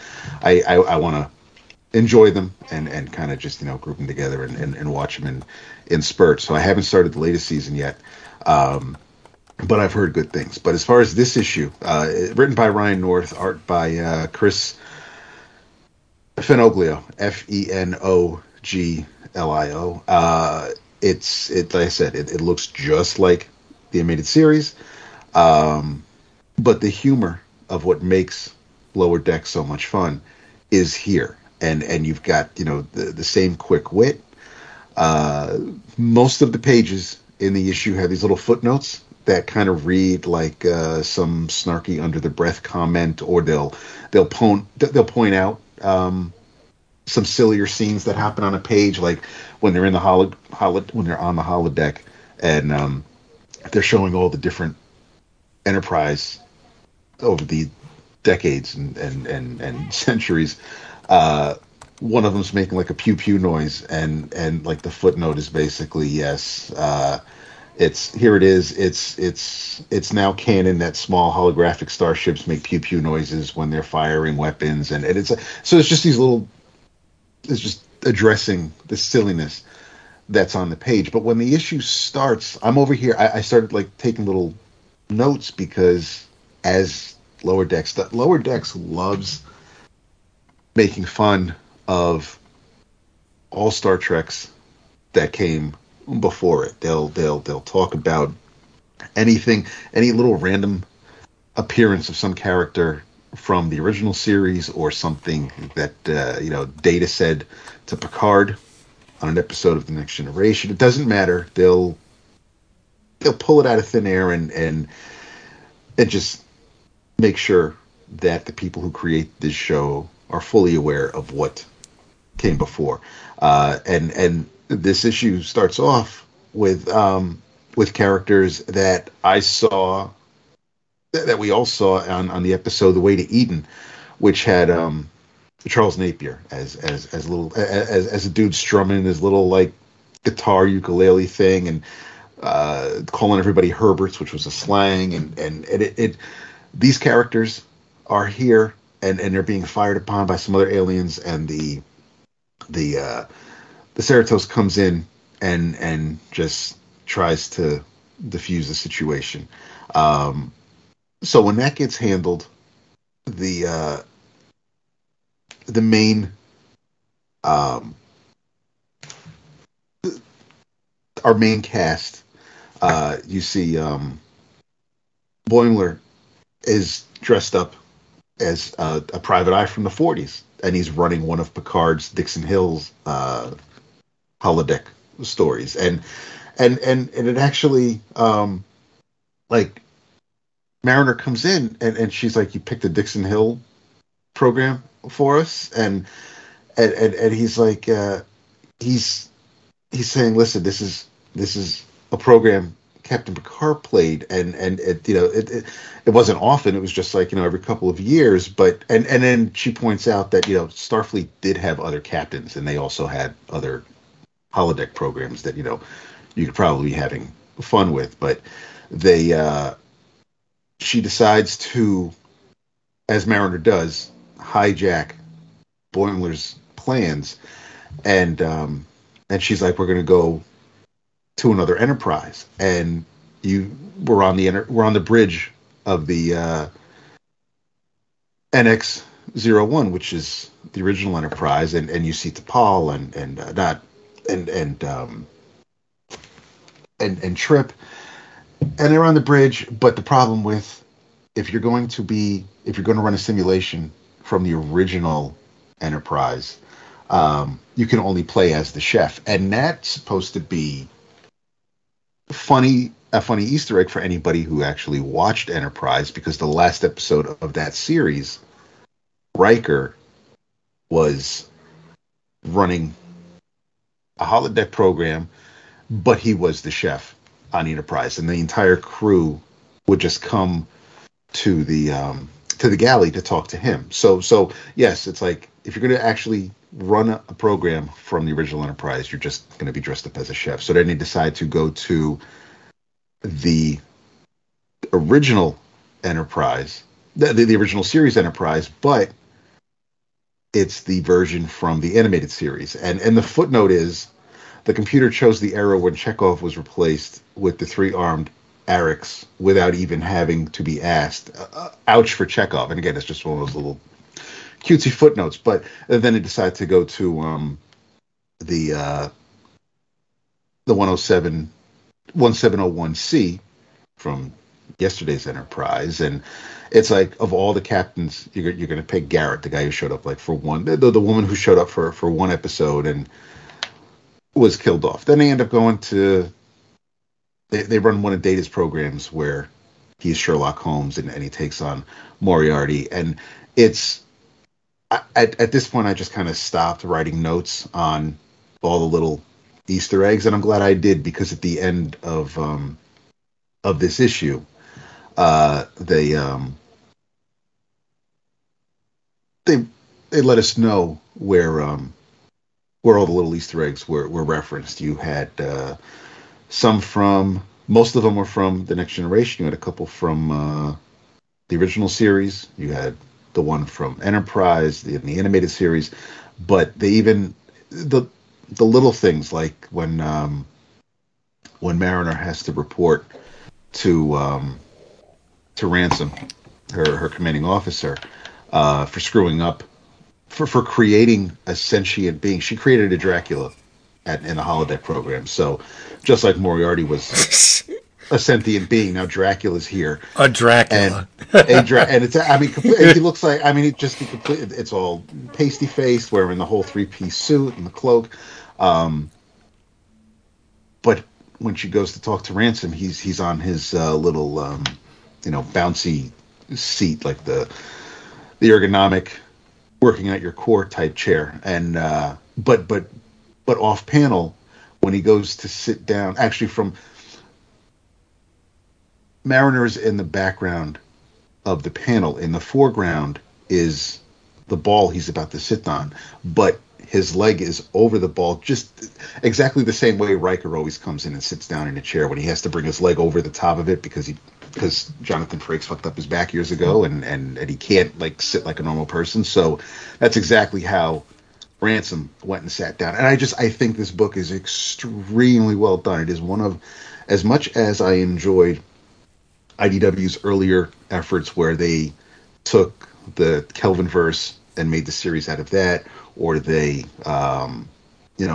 with their mirror universe stuff with the Next Generation character, this is the truest. I feel like this is the truest adaptation to any of the series, even the Discovery stuff.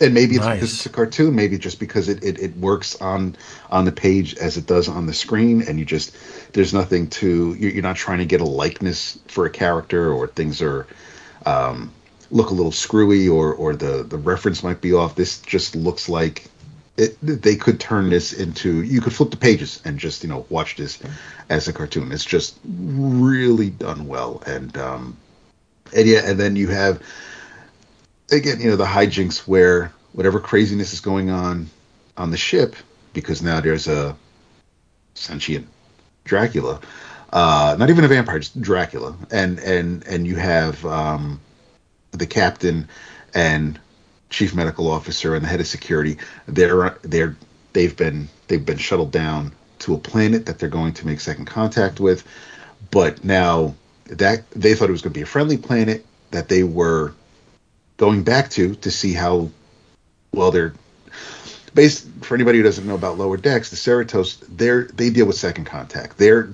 This crew follows any other Federation starship that makes first contact with a planet. And you make first contact when you've established that the planet, the residents on the planet are able to work with warp drives and have handled warp capabilities, and that's when they make first contact and they invite them into the Federation. The Cerritos, the crew of the Lower Decks, their whole purpose is to just follow up and see how things are progressing, and when our crew heads down to this particular planet, this is absolutely not the planet they thought they were getting sent down to. They've absolutely broken the Prime Directive. These people are about as they are so far from developing warp technology. I mean, they're chasing the Starfleet.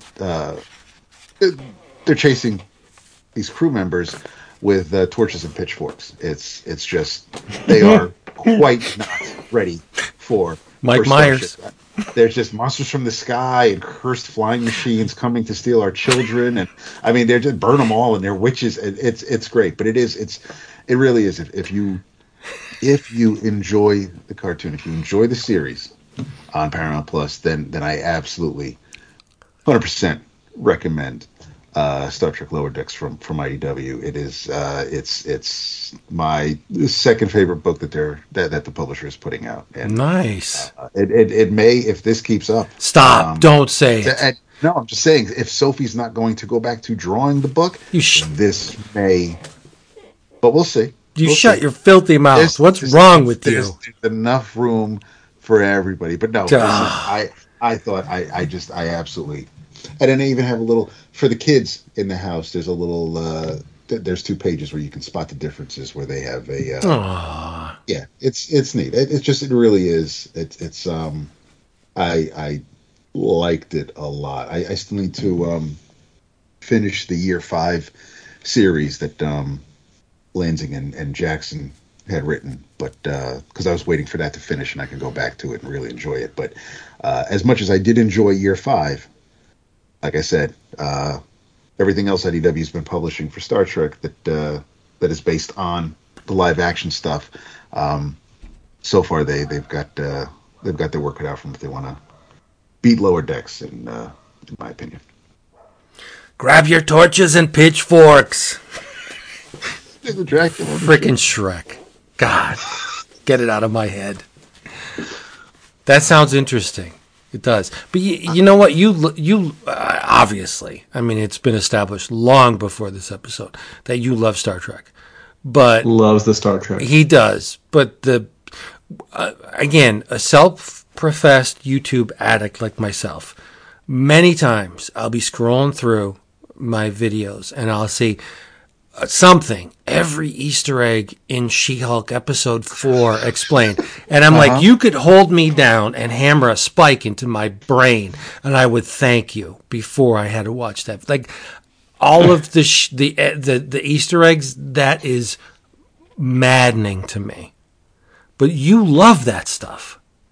Well, especially when it's Star Trek. Well, yeah. I mean, and if it was, yeah, there are certain things where I'm like, yeah, okay, that's cool. But I mean, depending on how much you love a thing or how involved you are in it, just because you've been familiar with it for so many years. I mean, where else? And serious, I mean, this is shit I've had floating around in my head since the mid '70s. So it's like if something like this can actually call back to something like that, it's. Yeah, no, and it reinforces the fact that I'm not the only person who acknowledges that. It can be. There are times where it's going to be a little played out or falls flat, but for the most part, depending on the context, it can work in its favor. But this was it worked really, really well here, and that's what Lower Decks does.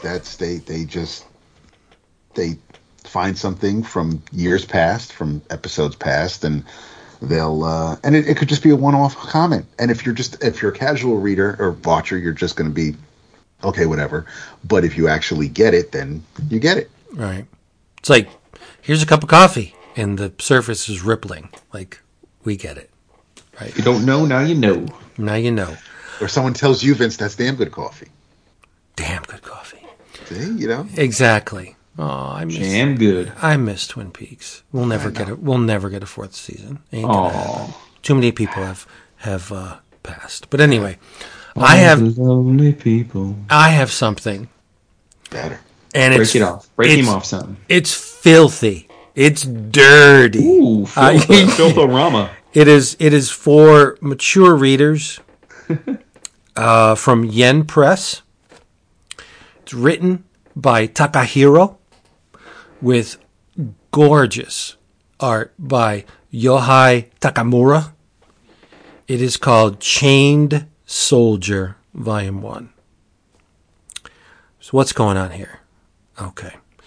In this reality, human beings live a segregated life. Society has been segregated. And I'm not talking by color, by gender. To illustrate, there's a very astute couple of panels. They show a train car, and the men's train car is cramped. People are all shoved in corners. They're all squished, and they can't breathe, and they're uncomfortable. But the women's train car is far less populated. It's spacious and comfortable, and the women are just relaxing, getting their whatever on. In this reality, men are submissive and women are dominant. And so why is that? Well, Ground Central is Tokyo in this book. And Tokyo has been invaded, let's say, by another dimension. And the dimension's called Mato. There are gates that have sprung up in various locations around Tokyo where one could enter into this dimension of Mato. Within the dimension, there exists something called peaches. They're not peaches in the traditional sense, but they are sweet because they impart superpowers upon those who ingest them. And when I say those, I mean women. Men cannot gain the benefit from the peaches. only women. So in this society, women have gained prominence because they're the ones with the superpowers, and men are basically subservient, right? So enter a young man, third year high school. His name is Yuki Wakura. Yuki loves to clean. Okay, he loves to make things proper, less dirty, orderly, clean, right? It turns out that Yuki's sister, there was I told you the dimension's called Mato. Well, in this reality, whenever something bad happens from the Mato dimension, either coming from or going to, they call it a Mato mishap. Yuki's sister was involved in a Mato mishap, and she's gone, right? But the dude loves to clean, and so he's tooling around, and the story basically writes itself, right? He wanders into an area that just happens to be a gateway into the Mato dimension. And he finds himself surrounded by creatures that they're ogre-like in stature. They're big and they're ugly and they're seemingly mindless, but he's fierce for his life. They're called Shuki, two U's. And the guy's basically going to die. Out of nowhere comes a beautiful, beautiful blonde woman. Her name is Kyoka Uzen. She just so happens to be the commander of the 7th Squad of the Demon Defense Force. See, that's the thing. In this reality, there are entities within the Mato dimension, the Shuki, that either traipse into our dimension or people wander into their dimension and they need somebody to defend them. Here is Kyoka. And her power, she ate the peaches. It's not a peach. I don't know why they call it peaches, because it's not a traditional peach. It's this glob of stuff that people ingest and they get powers. Well, she ate it. And her power is she extracts massive strength out of those she enslaves. There's a whole dominant submission thing going on in this book that's really, I gotta be honest, kind of freaking hot. But you read it, you be the judge. But anyway, so she's got this creature that she's riding, and the monsters just rip the shit out of it. Like, they just destroy it. So she has no other recourse but to throw up a force field. And she says to Yuki, all right, this is the last recourse. You know, I've only tried my power on these monsters, and I've had to feed them pork, and like they're happy, so they're my slaves. But I've never tried it on a human being. You're the first one. We have no alternative. We're gonna die because I can't hold this force field forever. So here's the deal: you become my slave. She says it's time to submit, and she looks at him, and she holds her finger out, and Yuki. He doesn't even think. He just licks her finger. It's so freaking hot. Like, she's got her finger out and he goes, ugh. Like, he licks her finger and bazam! He turns into this freaking Egyptian looking dog monstrous creature with tattoos on it. And he just starts ripping through these monsters, just tearing them apart. And she's like, whoa, she's riding them like a dog. They're going into battle and they're ripping these creatures apart. Long story short, they get through it. And she's like, oh my God, like I've never had a slave as adept as you. She's like, you must be rewarded. So she gives him a kiss. But it's not, it is not a typical kiss. Like, she's up on top of him, buns up.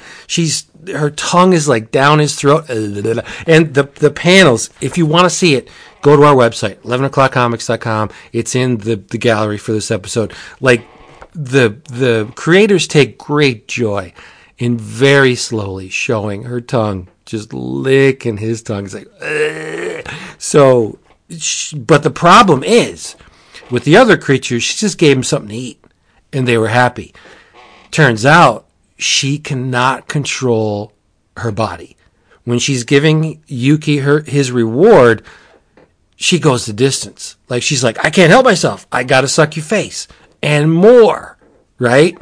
Later on in the book, we're introduced to other members of the Demon Defense Force. There's one, Himari, that wants nothing to do with Yuki. There's another, her name is Shushu. She has the ability to turn into a giant woman. Draw the line. Giant woman, giant cheesecake. That's where this book is going. Like, she gets really, really big, as does her breasts, as does her buttocks, right? Whatever. There's an 11-year-old named Nei, and some, I'll admit, uncomfortable situations involved with the 11-year-old. I mean, I'm sorry, it is what it is. But needless to say, as the dangers increase, Kyoka's reward to Yuki mounts. Like, she starts grinding on him, and he loves it. Like, he will gladly become her slave.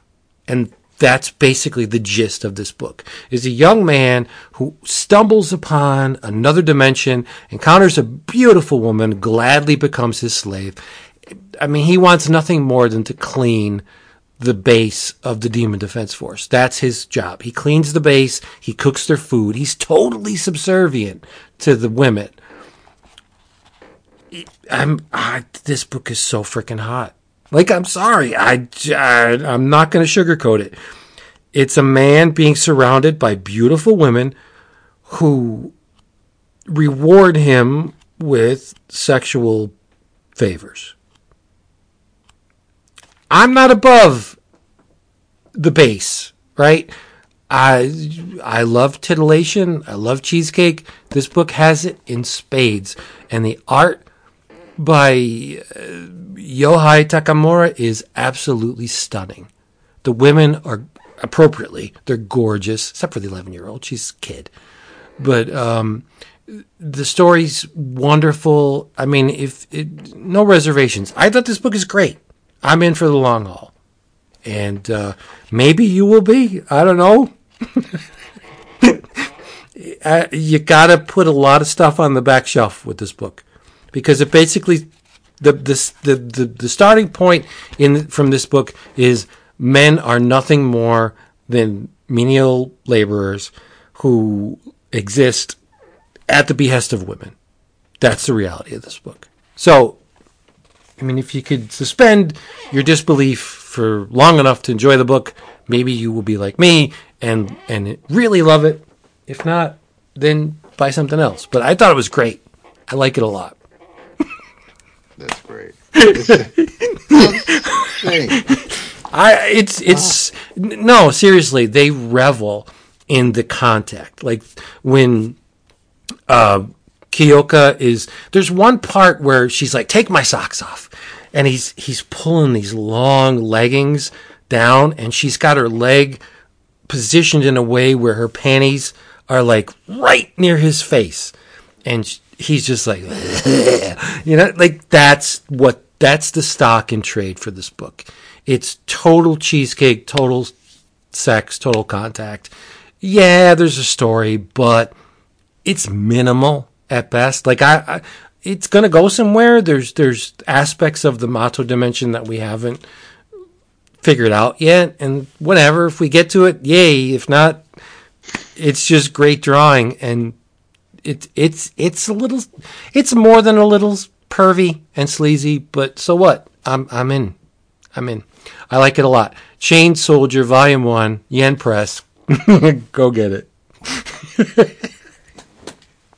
Damn. I don't need intellectual stimulation with everything I read. Oh, I get it. Nah. When the drawing is this good, I'm locked in. Yeah, I'm locked in. Jason's like, what have we become? Oh, what an episode. I'm not the only one. If you look at the Slack, others are reading this book as well. Yeah, I don't know if that helps your case or not. But there are people. Of course, it helps my case. Oh, well, okay. Whatever. There's a scene with, there's a tendency, Japanese bathe together, right? Well, there's a scene in which the 11-year-old is bathing with, obviously not an 11-year-old. And it's not sexual, but there is nudity involved. And it's a little skeevy. It's a little skeevy. But, I mean, okay, so redeemed by the fact that there's no sex involved. But it still depicts an 11-year-old in a way that maybe they shouldn't be depicted. There's smoke, so nothing's really shown, but they're still nude. You know what I mean? So, yeah, take it with a grain of salt. Maybe, check it out before you buy it. But, they're just lines on paper. Nobody's getting hurt in the making of this book. So, there you go. Yeah. There you go. There you go. Oh, my God. What would I be without manga? I don't know. Not much. You're definitely living that manga life. Yeah. Look to the east. They'll set you free. I read a manga this week, Vince. I know. I saw that. Did you read it? I'm blanking out on what exactly it was. Plaza? Let me see. No, I did not read it. What is this? Yeah.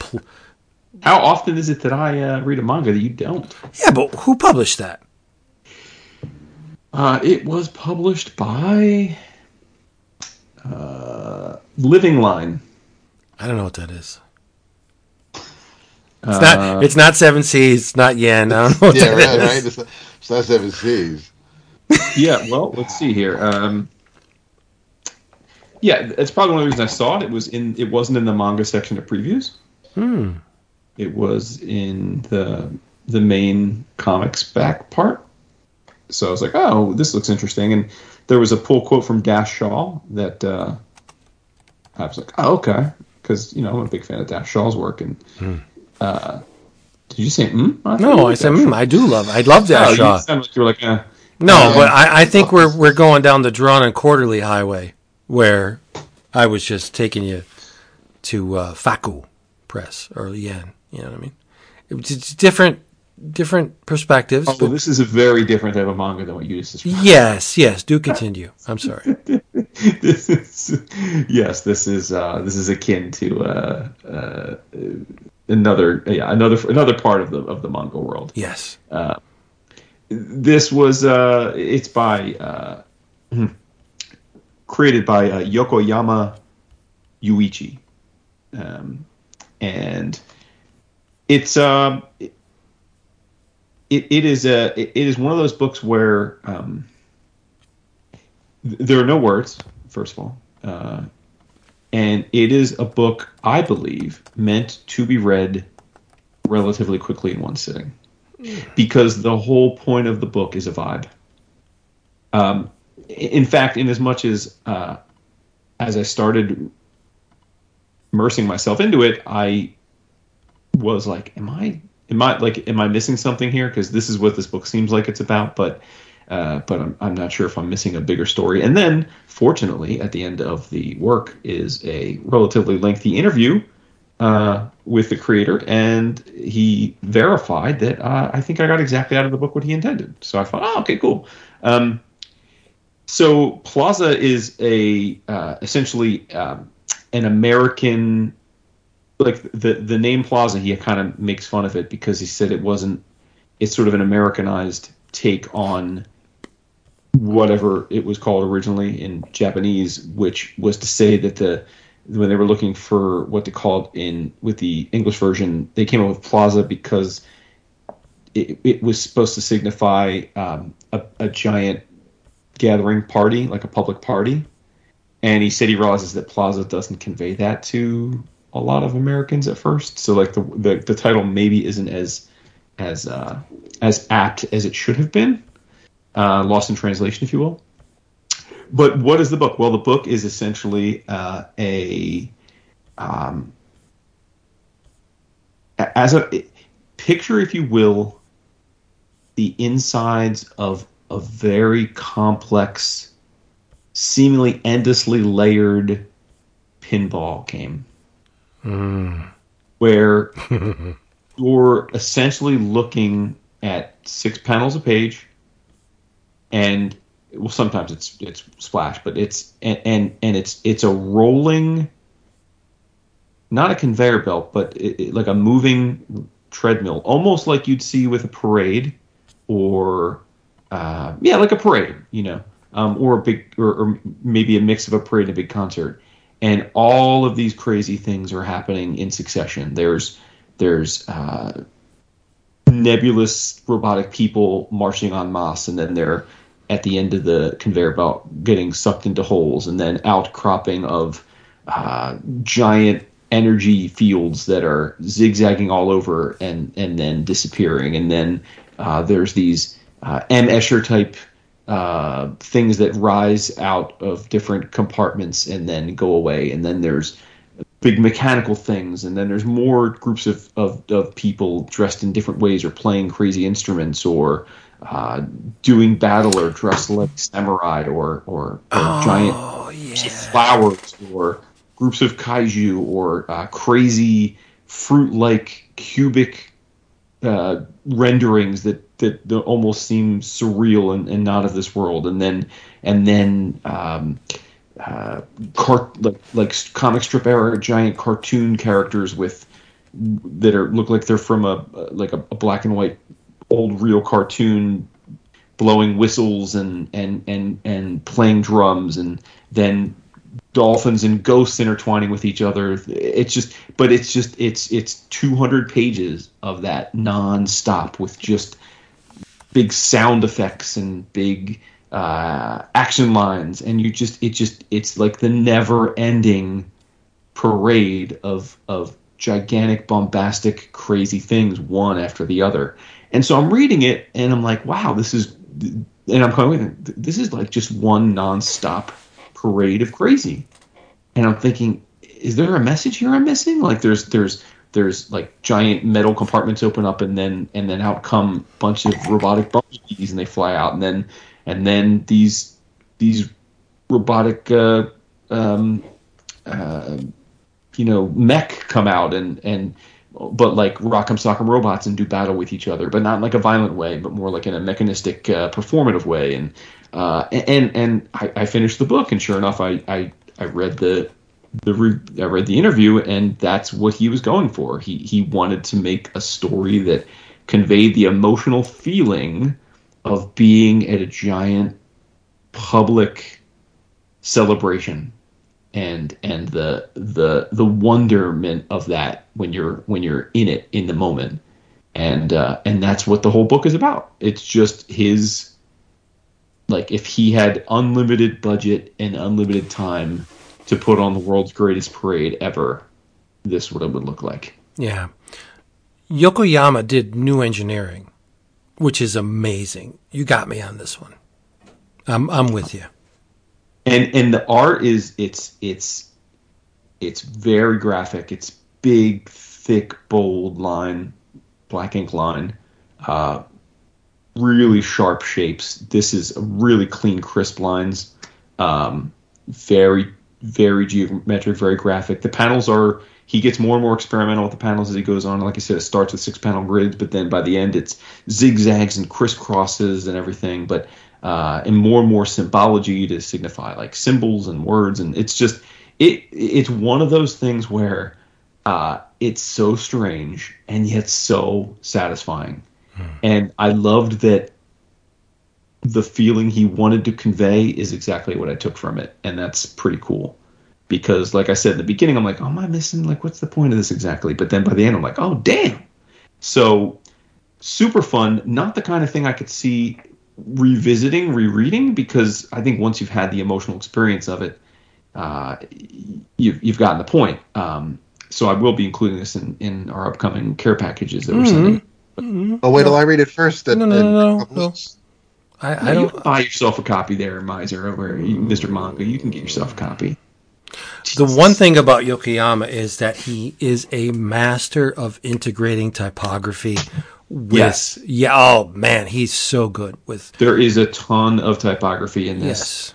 Yes. And admittedly, most of it is in Japanese kanji, right? So it's as it should be. No, right. But so I don't know what it says. I'm gonna have to go with it. But yeah, no, just really neat.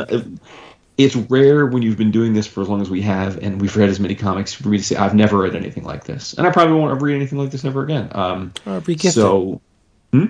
Regift it. That's all. I'm gonna regift it.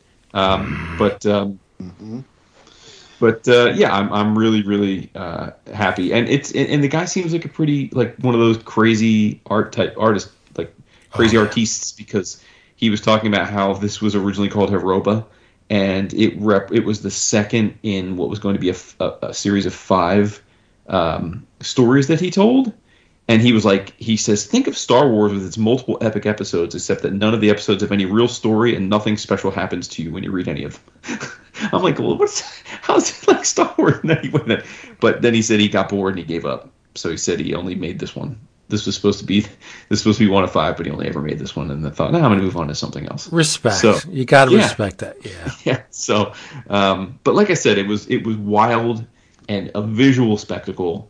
And it's a quick read, and I think intentionally so, because I know sometimes it's like sometimes you rush through comics, you don't take your time, and you're not wrong, but in this case, I do think you're supposed to pick up speed as you go. Like, you're supposed to just let this wash over you and react to it in the moment, and not overthink the panels. They're just there to give you a vibe, which is insane considering the amount of time it takes to produce he must have those taken panels. years. Yeah, it's crazy. Yeah, absolutely. Yeah. I look forward to seeing it in 2 weeks. It's probably going to be out in the ether by then. But nah, I don't think so. Yeah, we'll see. Knife fight.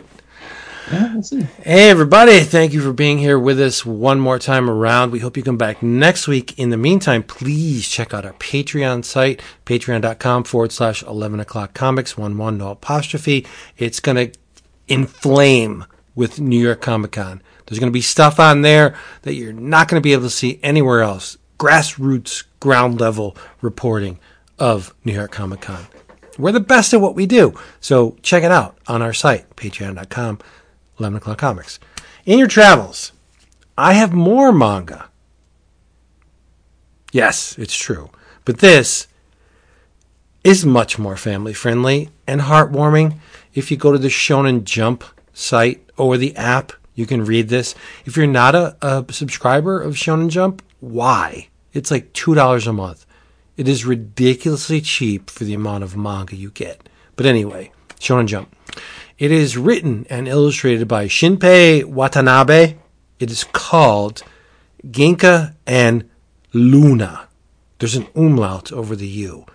Actually, the G is silent. It's G-L-U with an umlaut and A. It's pronounced Luna.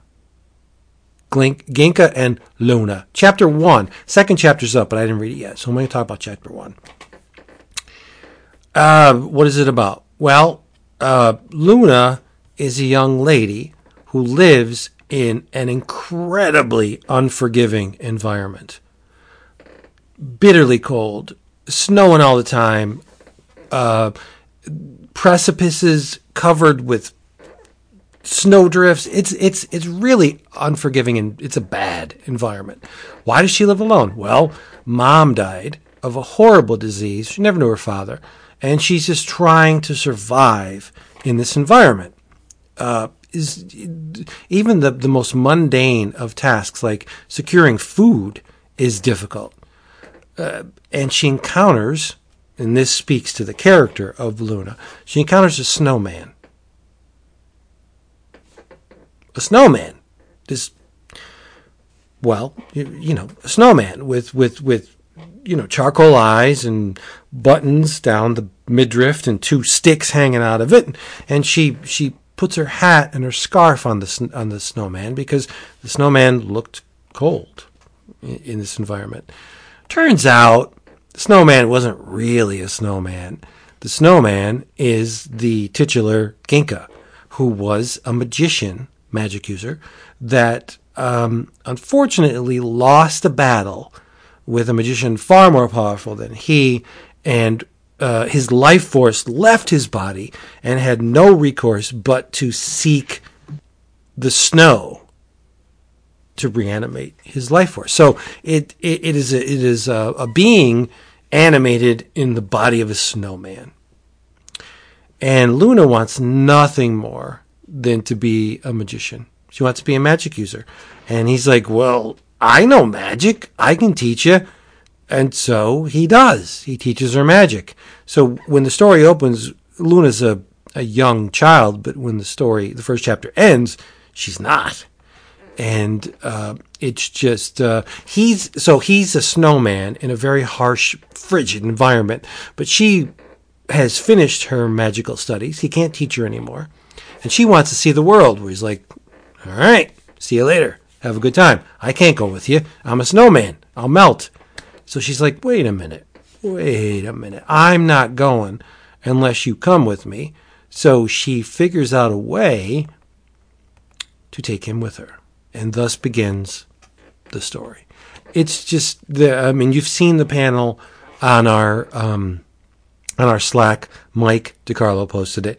It is a gorgeous, disturbing, four-titted, two-headed goat demon creature that they fight, and it's amazing.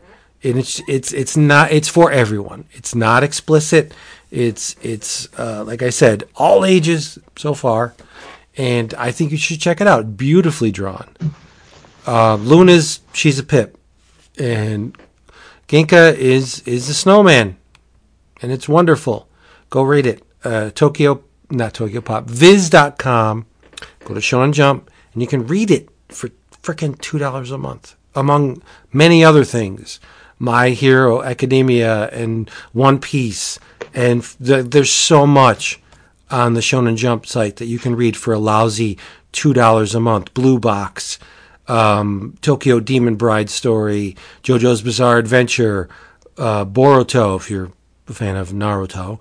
There's just so much here, and it's like $2 a month.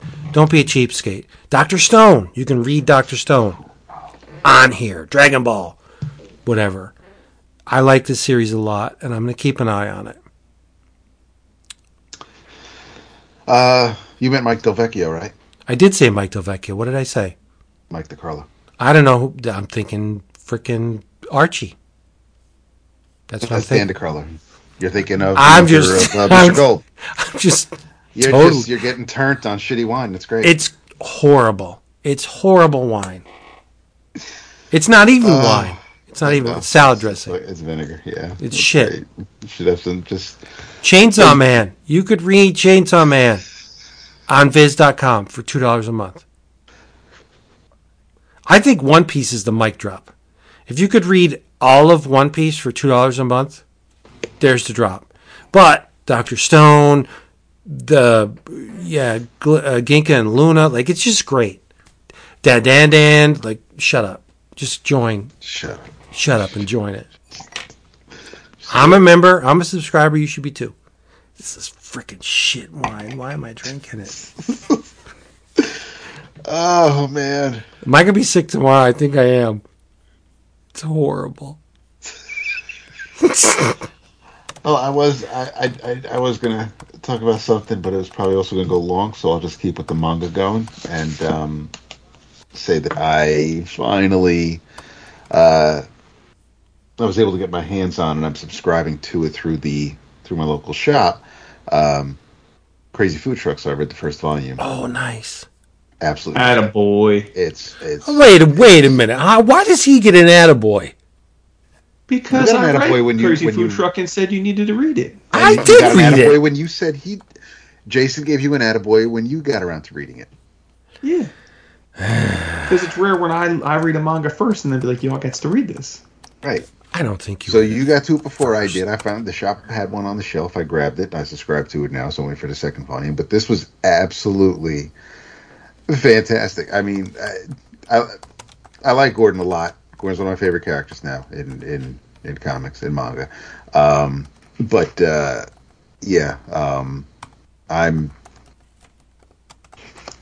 can watch So any day. I mean, anything she wants to do is fine. But these chapters were they were a lot of fun for the most part. I mean, aside from when you've got the bullies and the army trying to take over a town, but the art's fantastic, and the watching my man go around looking for food and the dishes he's making with them. But like I said, Gordon's a great character. He's just matter of fact, and he's just trying to make food and sell it to people, to give them what they want. And Orissa, when she's not eating everything, or fishing giant goddamn monsters out of the earth, it's just I like that we're not getting super bogged down with why the world is the way it is. Obviously, stupid people did stupid things and put everybody in this situation. But whether we get anybody's origin, that's not what's driving me to keep reading this. I just the action's fantastic. The art's, like I said, I keep talking about the art. It's wonderful. It's and I'm not even going to. The story and art by Rokuro Agaki, and I think you should definitely get on it if you haven't yet. Cannot wait to see where it's going to go from here. Obviously, Gordon has a past, and he is, I want to say being hunted, but there are people who, because of the situation this young woman put Gordon in, he can't really kind of just go quietly into the night. It is crazy. There is a food truck. It's all right here in the title. Listen, it's truth in advertising, man. I don't know what to tell you. I love the fact that Vince is just completely ripped on this shit. Crazy, there's a food truck. It's crazy. There's a food truck. There's titties. It's right here. It's super sexy though. That's all you fucking need. Isn't it? Like, let's be honest. Isn't it ridiculously sexy? Super fucking sexy, right? And she's just like, and she walks into the brewery, and she's like, "Oh, I'm hot," and she fucking rips the goddamn top off, and everybody's just standing there like, watching. Yeah. She can catch it as a drawing, but seriously, in your travels, from Viz Media on the Viz signature line, a crazy food truck, and enjoy it. And so I don't know if you can really get away with making the recipes. You might have to substitute some ingredients, but I love the fact that you've got some of Gordon's recipes in the back of the book. You want to hear something disgusting? Maybe. Do I? Mia loves salmon. Oh, word up. Which is cool. I mean, who doesn't love salmon? Had some tonight. She eats the skin. The skin's the best part. No, my God. Are you kidding me? It's crisp. No. You not eat potato skins? That's totally different. Totally. They actually, they're in sushi restaurants, you can order salmon skin rolls. I'm out. Nope. Mm-mm. I'll try that. Dude, I absolutely, all the salmon I make, whether with the sous vide, pan-seared, whatever, it's skin on. The only time I remove the skin is if I'm making salmon burgers. And then what I do is I'll, like on a Saturday, I'll throw the skin in a pan, get some of the fat out of it. Stop. So now it's crispy like it's bacon, but I'm now going to cook the potatoes or whatever else I'm making my omelet with in that oil, and I'm just that's my morning's made. I love salmon skin. I would just, if I could just, all right, then, well, she eats skin, so it's no big deal. But they eat skin, so it's. But no, I'm not. That's not disgusting, bro. No. Yeah, and I mean, it's also a great source of omega-3 fatty acids. Oh, there you go. Well, that's important. I mean, sure. Not to get off my on the podium, but if you're not taking omega-3 supplements, you should be. So I'm with you, Dap. Skin's there. In fact, wait, Beth made the salmon tonight, and I was eating it, and she's like, "How come you're not eating the skin?" She's like, "You always eat the skin." And I'm like, it's gonna be. That's gonna be like the pièce de résistance. Yep. Oh my god, I'm so fucking done. Stop. I'm done. Yeah. So wait, it didn't backfire. Do you eat leather? Like, why don't you eat the cow skin? We go to New York Comic Con and get the all-you-can-eat soup for getting some salmon skin roll. You're gonna love it. Oh hell no, no. Why would I eat leather? Right? Why would you eat salmon skin? You just got them telling me that the skin of a potato, if you don't peel the potato, that's totally different. It's a vegetable. So why would you think leather and salmon skin are? Because they're the same. Because they're the same thing. They're really not. They're the outer extremity of the creature. Yes, it is. Okay, but hold on a second. The leather is tanned and aged and processed into being what it is. Oh my god! After you've already consumed the rest of the cow, but it falls under the category of shit you should not eat, which is the same as freaking salmon skin. All right, no, I'm done. Enough of the nonsense. Right. In your travels. Oh, it's nonsense because I said it. No, well, see, you just I feel silly now because I'm about to shower you with Osamas. So, in your travels, I first became aware of this creator thanks to our curmudgeonly anti-salmon skin. Yeah. Wait, anti-salmon sounds way too close to anti-Semite. Can you not? Well, you're anti-salmonella. Stop.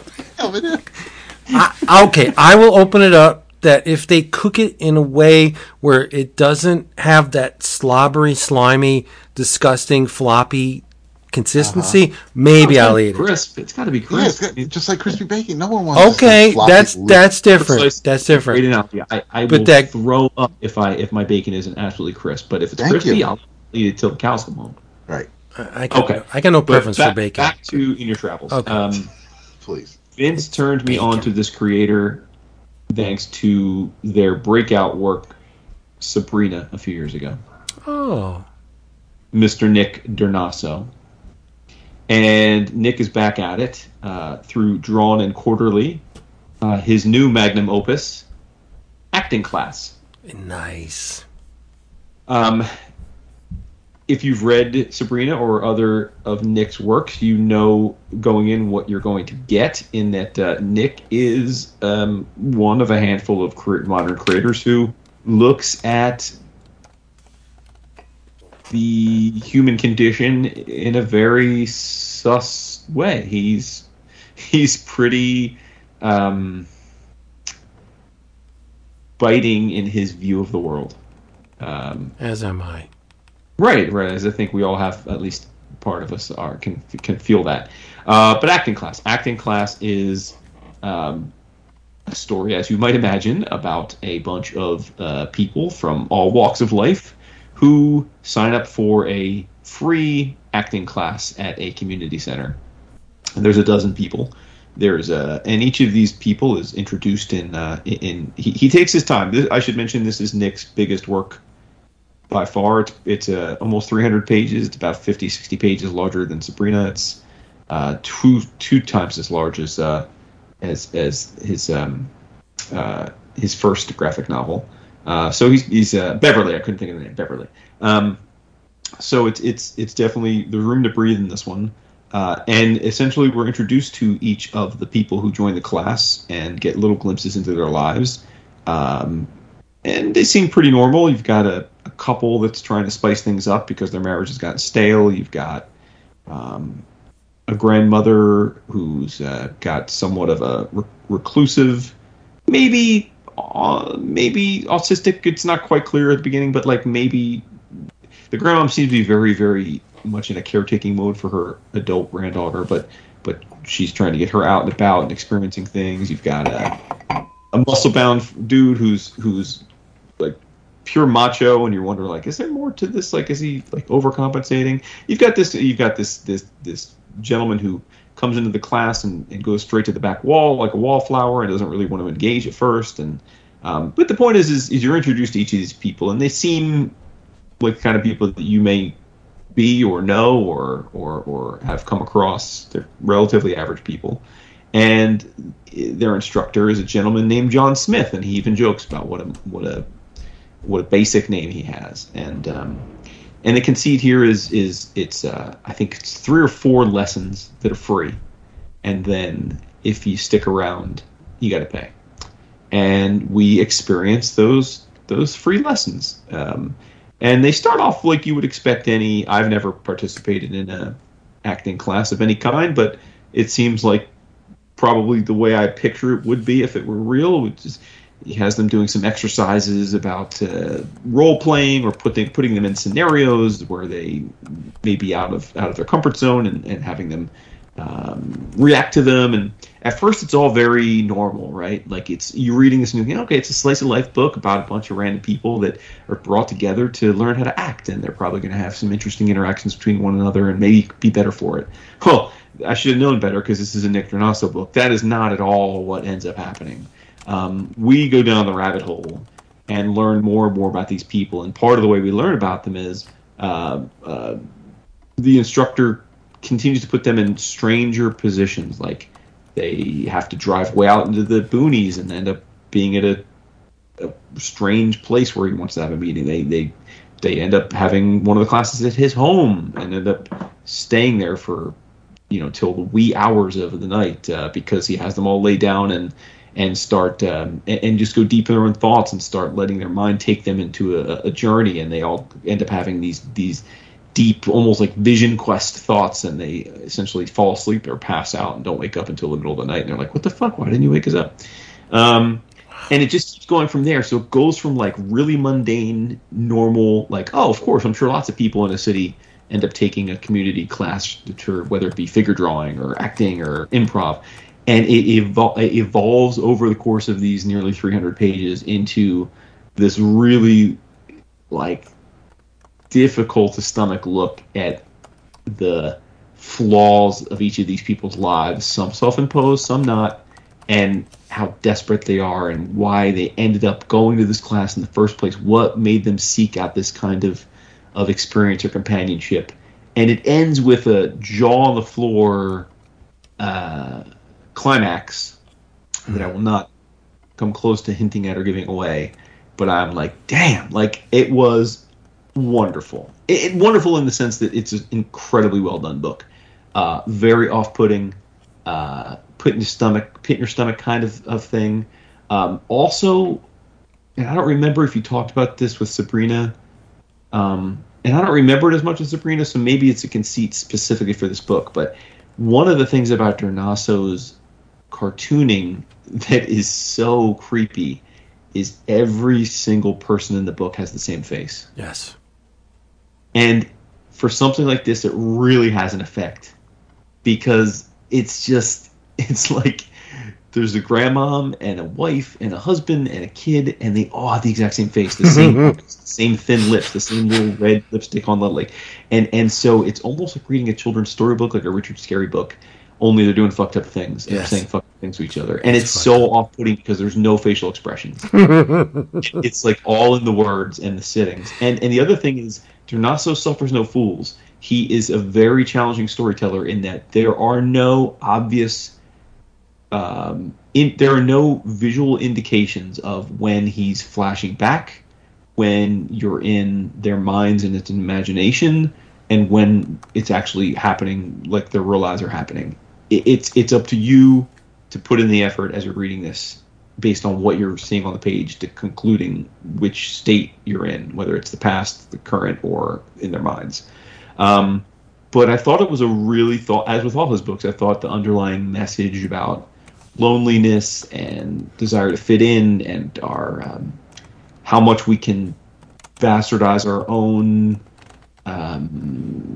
idiosyncrasies or our own failings and let them eat us apart from the inside if we're not careful, all covered here in this wonderful wrapper of what seems to be a very normal happenstance. So huge thumbs up, and definitely in the hunt for Mile Kloskers. Wow, nice. Yeah. No, and I'm not even gonna, because the question is, well, how does it compare to Sabrina? I think they're just wholly different things. I mean, Sabrina was awesome, amazing too. So, I think this is different. He's taking a different part of his fascination with the human condition and investigating it here in acting class versus what he was doing with Sabrina. When did you get this? A shipment or two ago, so maybe in your next shipment. Because I get the weeklies. So okay. Can't wait. Maybe either last week or the week before. Sounds great. Yeah, it's really good. Look at you getting to jump. Always. By the way, I have to give credit to the Comics Journal reviewed this, and Tim Hayes reviewed it, and he used a term that I'm a fan of. I'm a fan of words.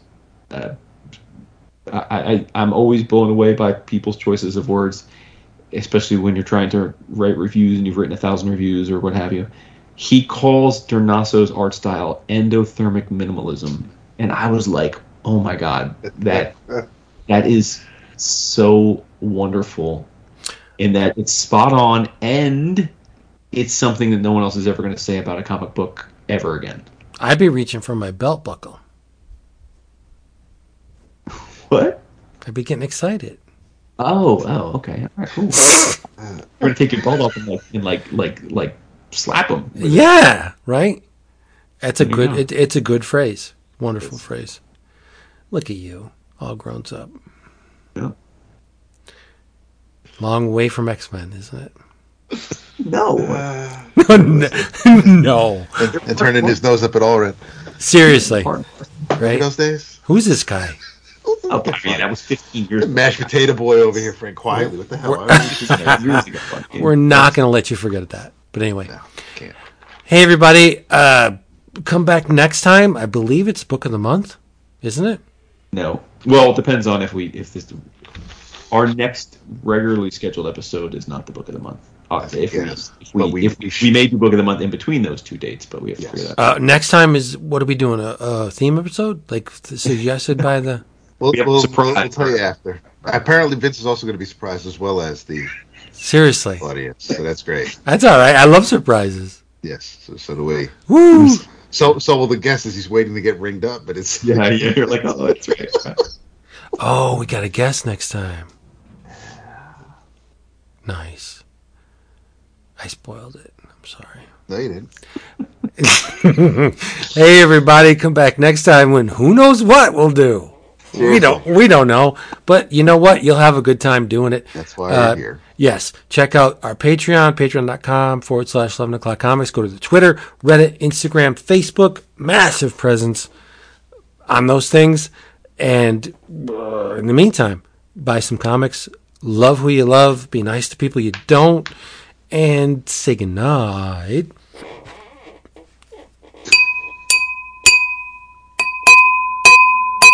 Hallmark Channel soon. Mm-hmm. Shut up. Hallmark Channel. I can't wait. Christmas House, Volume 4. Dude, Holden said to me this week, Dad, what's the earliest we can play Christmas music? I'm like, today? I'm like, let's crank it up, dude. I think I've turned a corner. You know what? I used to hate Christmas Christmas music, but if it comes with Christmas movies on the Hallmark Channel, fire that shit up. David. Nice. You just said it? I did. Okay, good night. Boop, boop, boop, boop, beep, beep, boop, boop, boop, boop, beep, boop, boop, boop. I was going to make the chair squeak, but... Countdown. 10. 9. That's creepy. Sorry. Dap, are you also feeling so official this year? And I'm not including Vince because he just got his press approval today, so he's going to be... No, you're going to be experiencing from here forward, but you haven't been. I feel like I feel more official this year. Like we're getting like lots of PR from yeah. Places where I'm like, do you really want to talk to us? Like, I know. Sure? Max reaching out. I'm like, oh. Whoa. Why wouldn't they want to talk to us? Well, I mean, we don't hobnob with. No, but maybe they're discovering what everybody else already knew. Oh, no doubt. But what I'm saying is that this year it seems like, I'm guessing it's more of Reed is probably working harder to provide a conduit so that they had to work to get all these media companies back to New York Comic Con because of the pandemic, and then they're probably like, all right, we're going to make sure that we're going to get you connected to everybody that's getting press passes, and To an extent, they're probably going to use it as like who did you talk to out of the 1 million people we asked you to talk to? Like, that's cool. I mean, if we have talked to somebody making tchotchkes out of wood and plaster, then so what? We will. It's all fun. I got to say, I wouldn't mind sitting down with Mindy Kaling, Dap, and talking about Velma. Oh, boy. Dude, it's an adult Velma cartoon. That's going to be lit. Of course it is, but I get the bad rap. Me. What? I'm the pig. And you're talking about frickin' Mindy Kaling's a real human being. I know. Yeah, and she's cute. She is cute. From The Office, yeah. And everything else. Yep. And her Audible commercials. Audible. Read the books. Read the books, listen to podcasts. Yep. Did you say David? I didn't even hear you. Oh yeah, yeah. Well, yeah. Right before I answered Jason, yes, because that's when the time hit. You didn't say David. I did. And I mean, good thing we're being recorded. You know. Yeah, put it in the comments. See if he said it. I don't think he said it. Oh my god! I didn't hear it. Whatever. If you didn't hear it, didn't happen. No, it's all good. Come back next time. We'll be here with a beverage and a sandwich because we love you so much. Tell them you love them. Well, well, unless it's GF. Oh, it has to be GF bread because there's no other kind. No, because you don't eat a sandwich while we're doing the show. And as far as a drink, don't bring that wine. No, because it's shit. It's turnt. Turnt wine. Wine turned itself. Did you tell them you love them? Did you tell them you love them? Of course you did. Yeah, I mean, that's all we given, but yes, I do love them. Most of them. Right. Come to New York Comic Con. We're going to get amazing time at New York Comic Con. And I'm going to have a brand spanking new tattoo. Oh, boy. Yeah. It's going to be a piece of GF toast. Yep. Can you imagine? No. nice shading on it, too. It actually would not. That's a most realistic piece of toast on your arm. Not only is it toast. I think my skin tone is bad for that. Shading, man. Yeah, you could be an egg. You can be an egg. Get a tattoo of an egg. Salmon skin. No. Too dark. Yeah. Nice, crispy. Maybe like a nice sushi roll. We're gonna eat all the sushi. Yeah. Oh, we're gonna eat so much sushi, it's gonna break records. Yep. Big Bob Gills. That's it for that one.